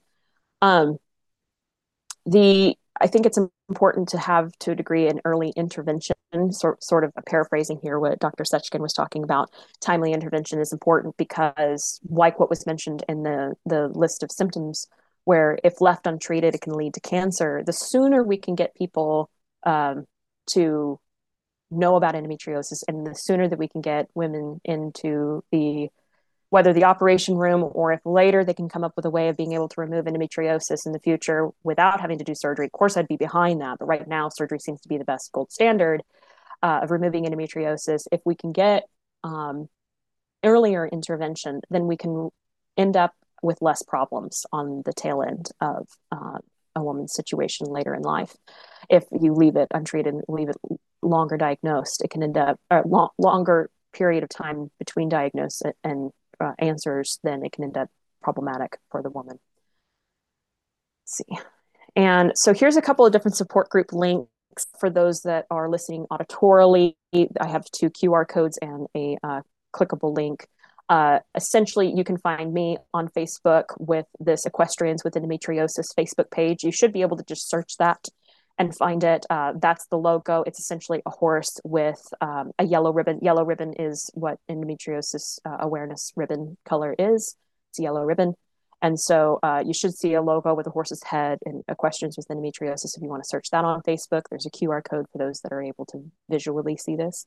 I also have an Instagram and a TikTok. I'm not as active on them as I probably should be, but if I get the link to this, I'll probably add it to those 2 sites so that people can find me that way. But there are other support groups that are not specifically related to equestrians. I have tried to find more endometriosis equestrian support groups, and I haven't found many. I think I found one gal that was an online influencer who did horses as a side hobby thing and mentioned it once or twice. And she's an endo advocate, if you will, an endo warrior.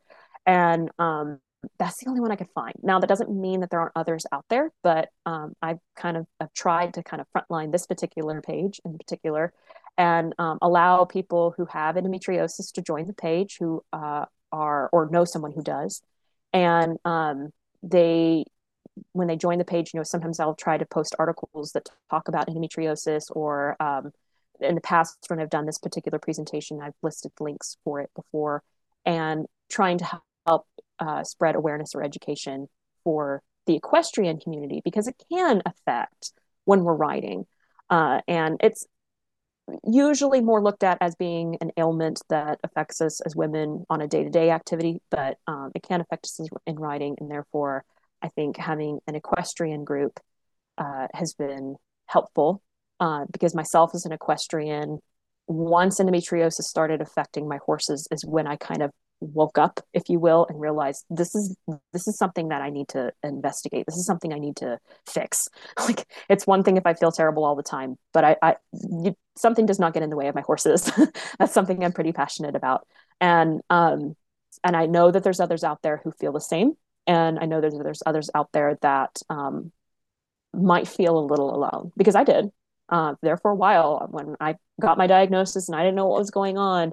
I wasn't sure who to talk to. I had lots of questions, and I do not claim to have all of the answers now. I don't. Um, I know of people who do have a lot more answers than I do, and that's what I try to respond with. If I don't know something, it's either I don't know, I will ask so and so, or I don't know, I will find out. One or the other. I try to answer with either of those two things. But there are people out there who are educated, who are front running support groups, not just mine. You don't have to find just mine, but there I would be curious if you found one that was another equestrian endometriosis support group. I'd love to be able to connect with that and meet other people who are in the equestrian field. So this is my last and final slide. There is a QR code for those that are being able to look at this visually and see that QR code there on the bottom right is essentially, you could say, the notes, if you will, for this particular presentation. It has similar pictures, and it has a lot of the things that I said written down, but with no rabbit trails and not as many stories, but it has the bulk of the information already written down as a blog post on my website.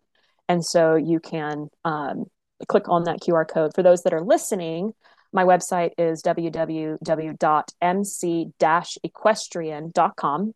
And if you go to blog, you will find the 1 in 10 women article or blog post there. If you're interested in notes or contacting me, there's also a contact tab on my website there. And my email, if anyone wanted specific links or to chat with me that way, my email is Marilyn, Marilyn .mcequestrian@gmail.com.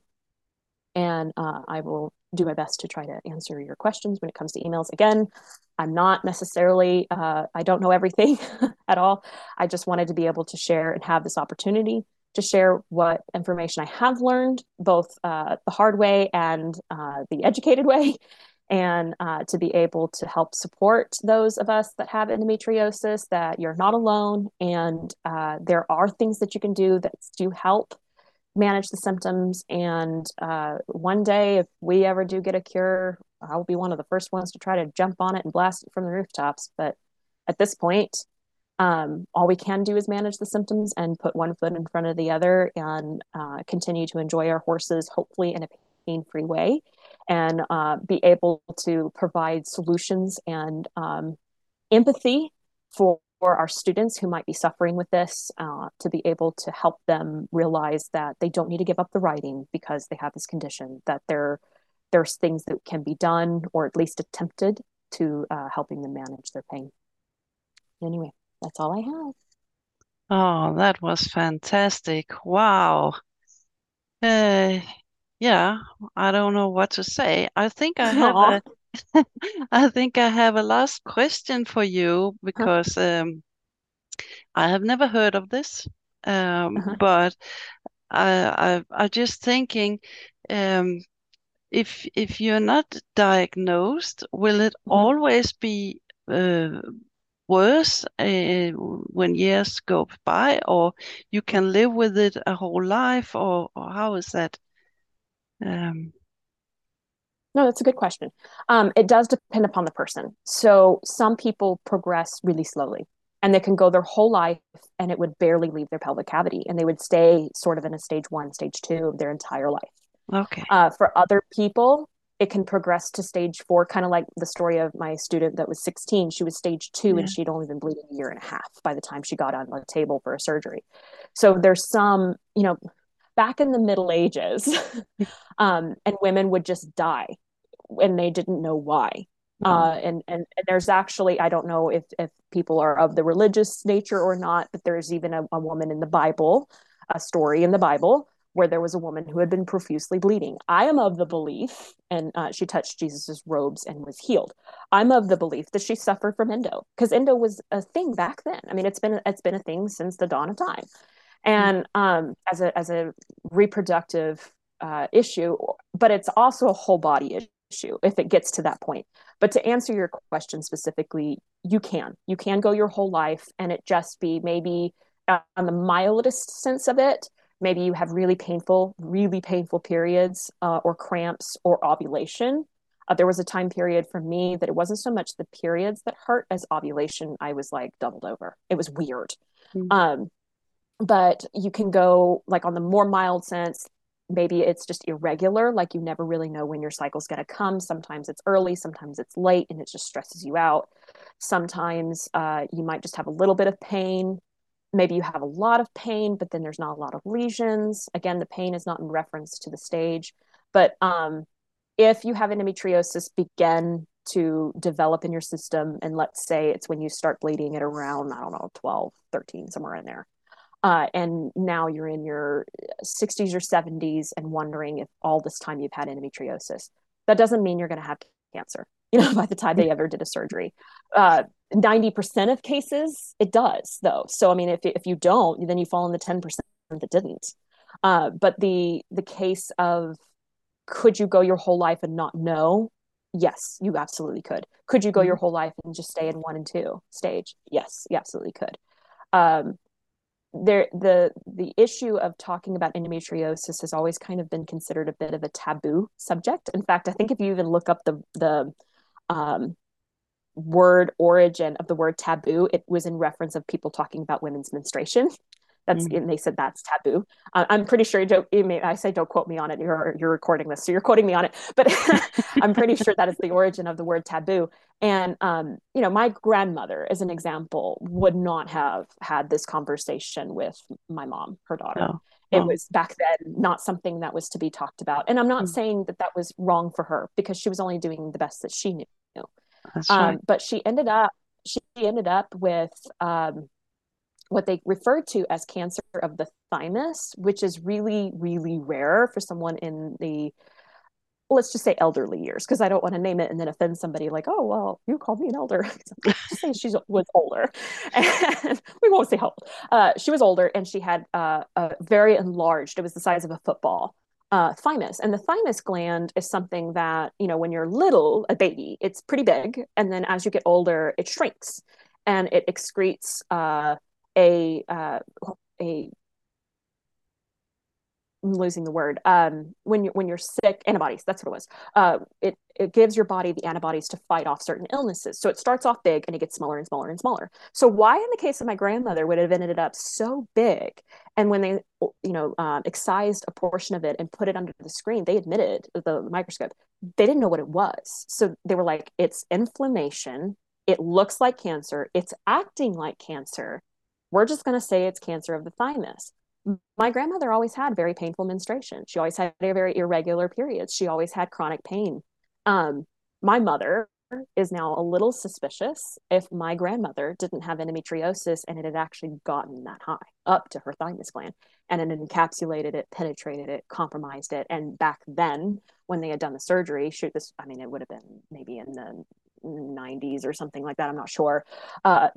Surgery knowledge based then, I'm not saying it was his Stone Age, but it wasn't what it is now.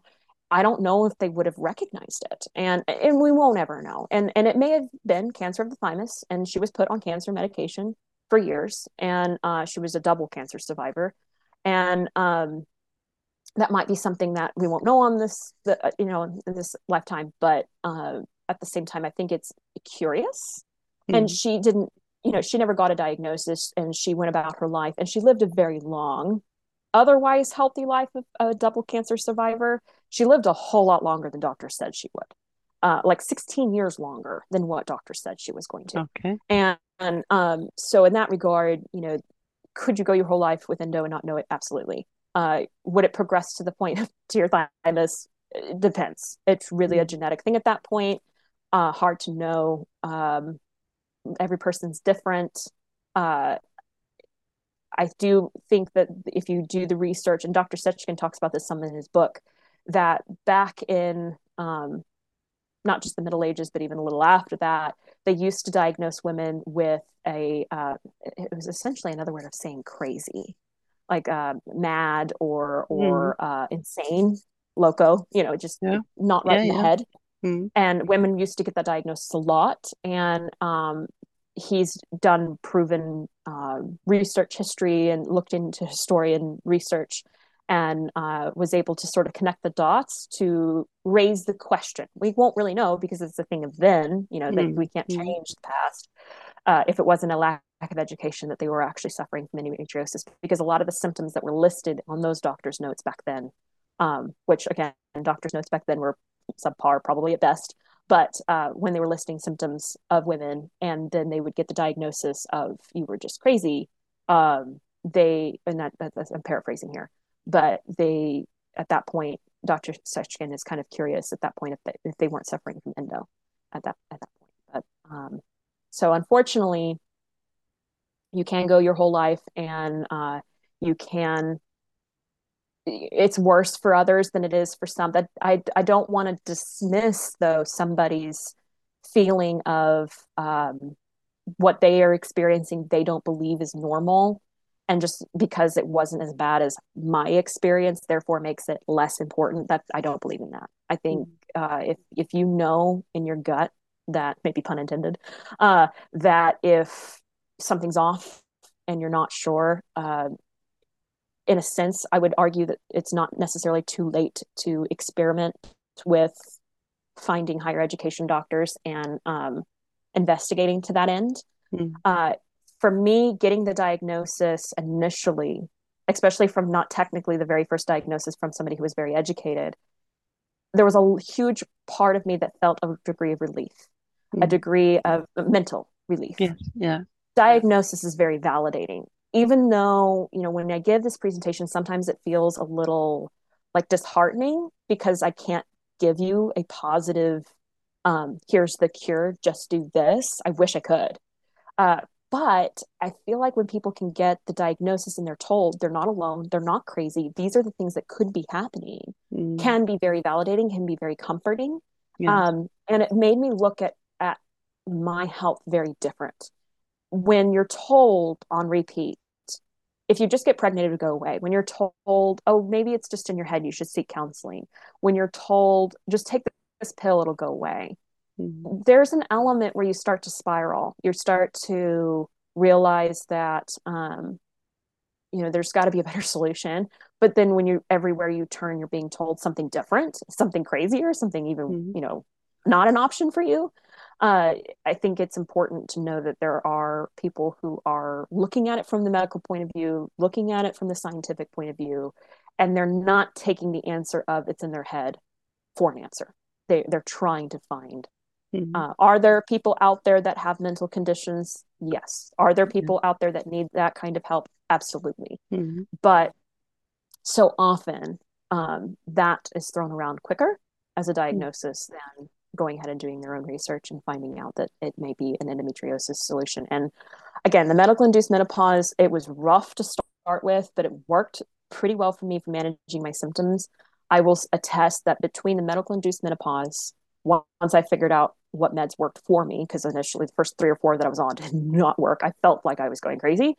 Um, because hormones are a very powerful thing. mm, They can change and alter your brain's chemistry pretty quickly. Once I figured out what worked for me, I will give full credit to yes, I know my doctor was serious and genuine. I believe 100% he was genuine when he said I was not probably going to be able to have kids, this particular subject.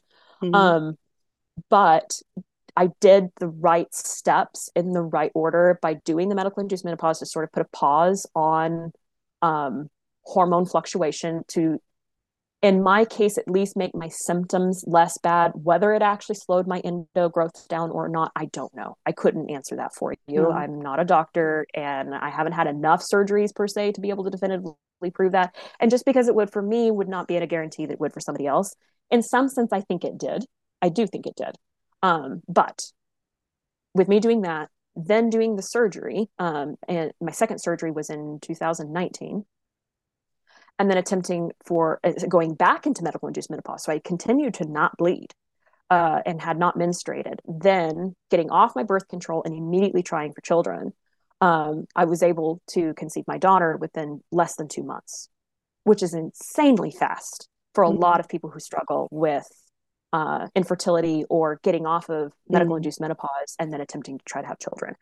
And there's a small chance that my endo won't be as severe as it could have been had I not had children, because my body has done that type of cellular reset. But that there, it's not, I don't want to say it's not provable. Even if I was the one circumstance or one case that it did, I can't argue that it would be the same way if somebody did the exact same thing in their body. Unfortunately, where we have differences as humans, Mm. how my body chose to accept certain medication and the order of events and how it happened. I did it very educated and very deliberately in that order. Mm. Not everybody has that luxury. And those that maybe do things out of order, that doesn't mean they're already, set up for failure or they're on the wrong track. You can easily get back on the right track, but and maybe to not lose hope in that regard. But I'm very glad that I was able to find the information, that I was able to do my own research. It took hours and hours and lots of doctor's appointments and lots of support to be able to come up with this probable solution, and or at least to my problem of whether or not I could have kids. And the in the aspect of looking back, I recognize that if I had been born maybe in a different generation, that maybe Mm. this would be my daughter's story, but not mine. It takes um, a degree of determination. It takes a degree of tenacity. It takes a degree of self advocation to get to where I am. And I want to try to provide stepping stones, if nothing else, for others, or at least confirming that you're not alone in this. There are options. Don't give up hope. That's great. That's great. And thank you very, very much for this. It was very exciting, I think. So I hope also a lot of you out there have been listening to this and thinking about if you or anybody else have these problems, so then you can get help. So thank you very much. It was a pleasure to meet you and You as very, well. very Thank you for interesting. having me. This is a good opportunity. Thank you. Yeah. And thank you to all of you out there who have been listening or seen this. And please subscribe so you can see the next Yes. week as well. And thank you very much to you, Marilyn. Thank you, Anne. Thank you for hosting. Okay, bye bye. Bye bye.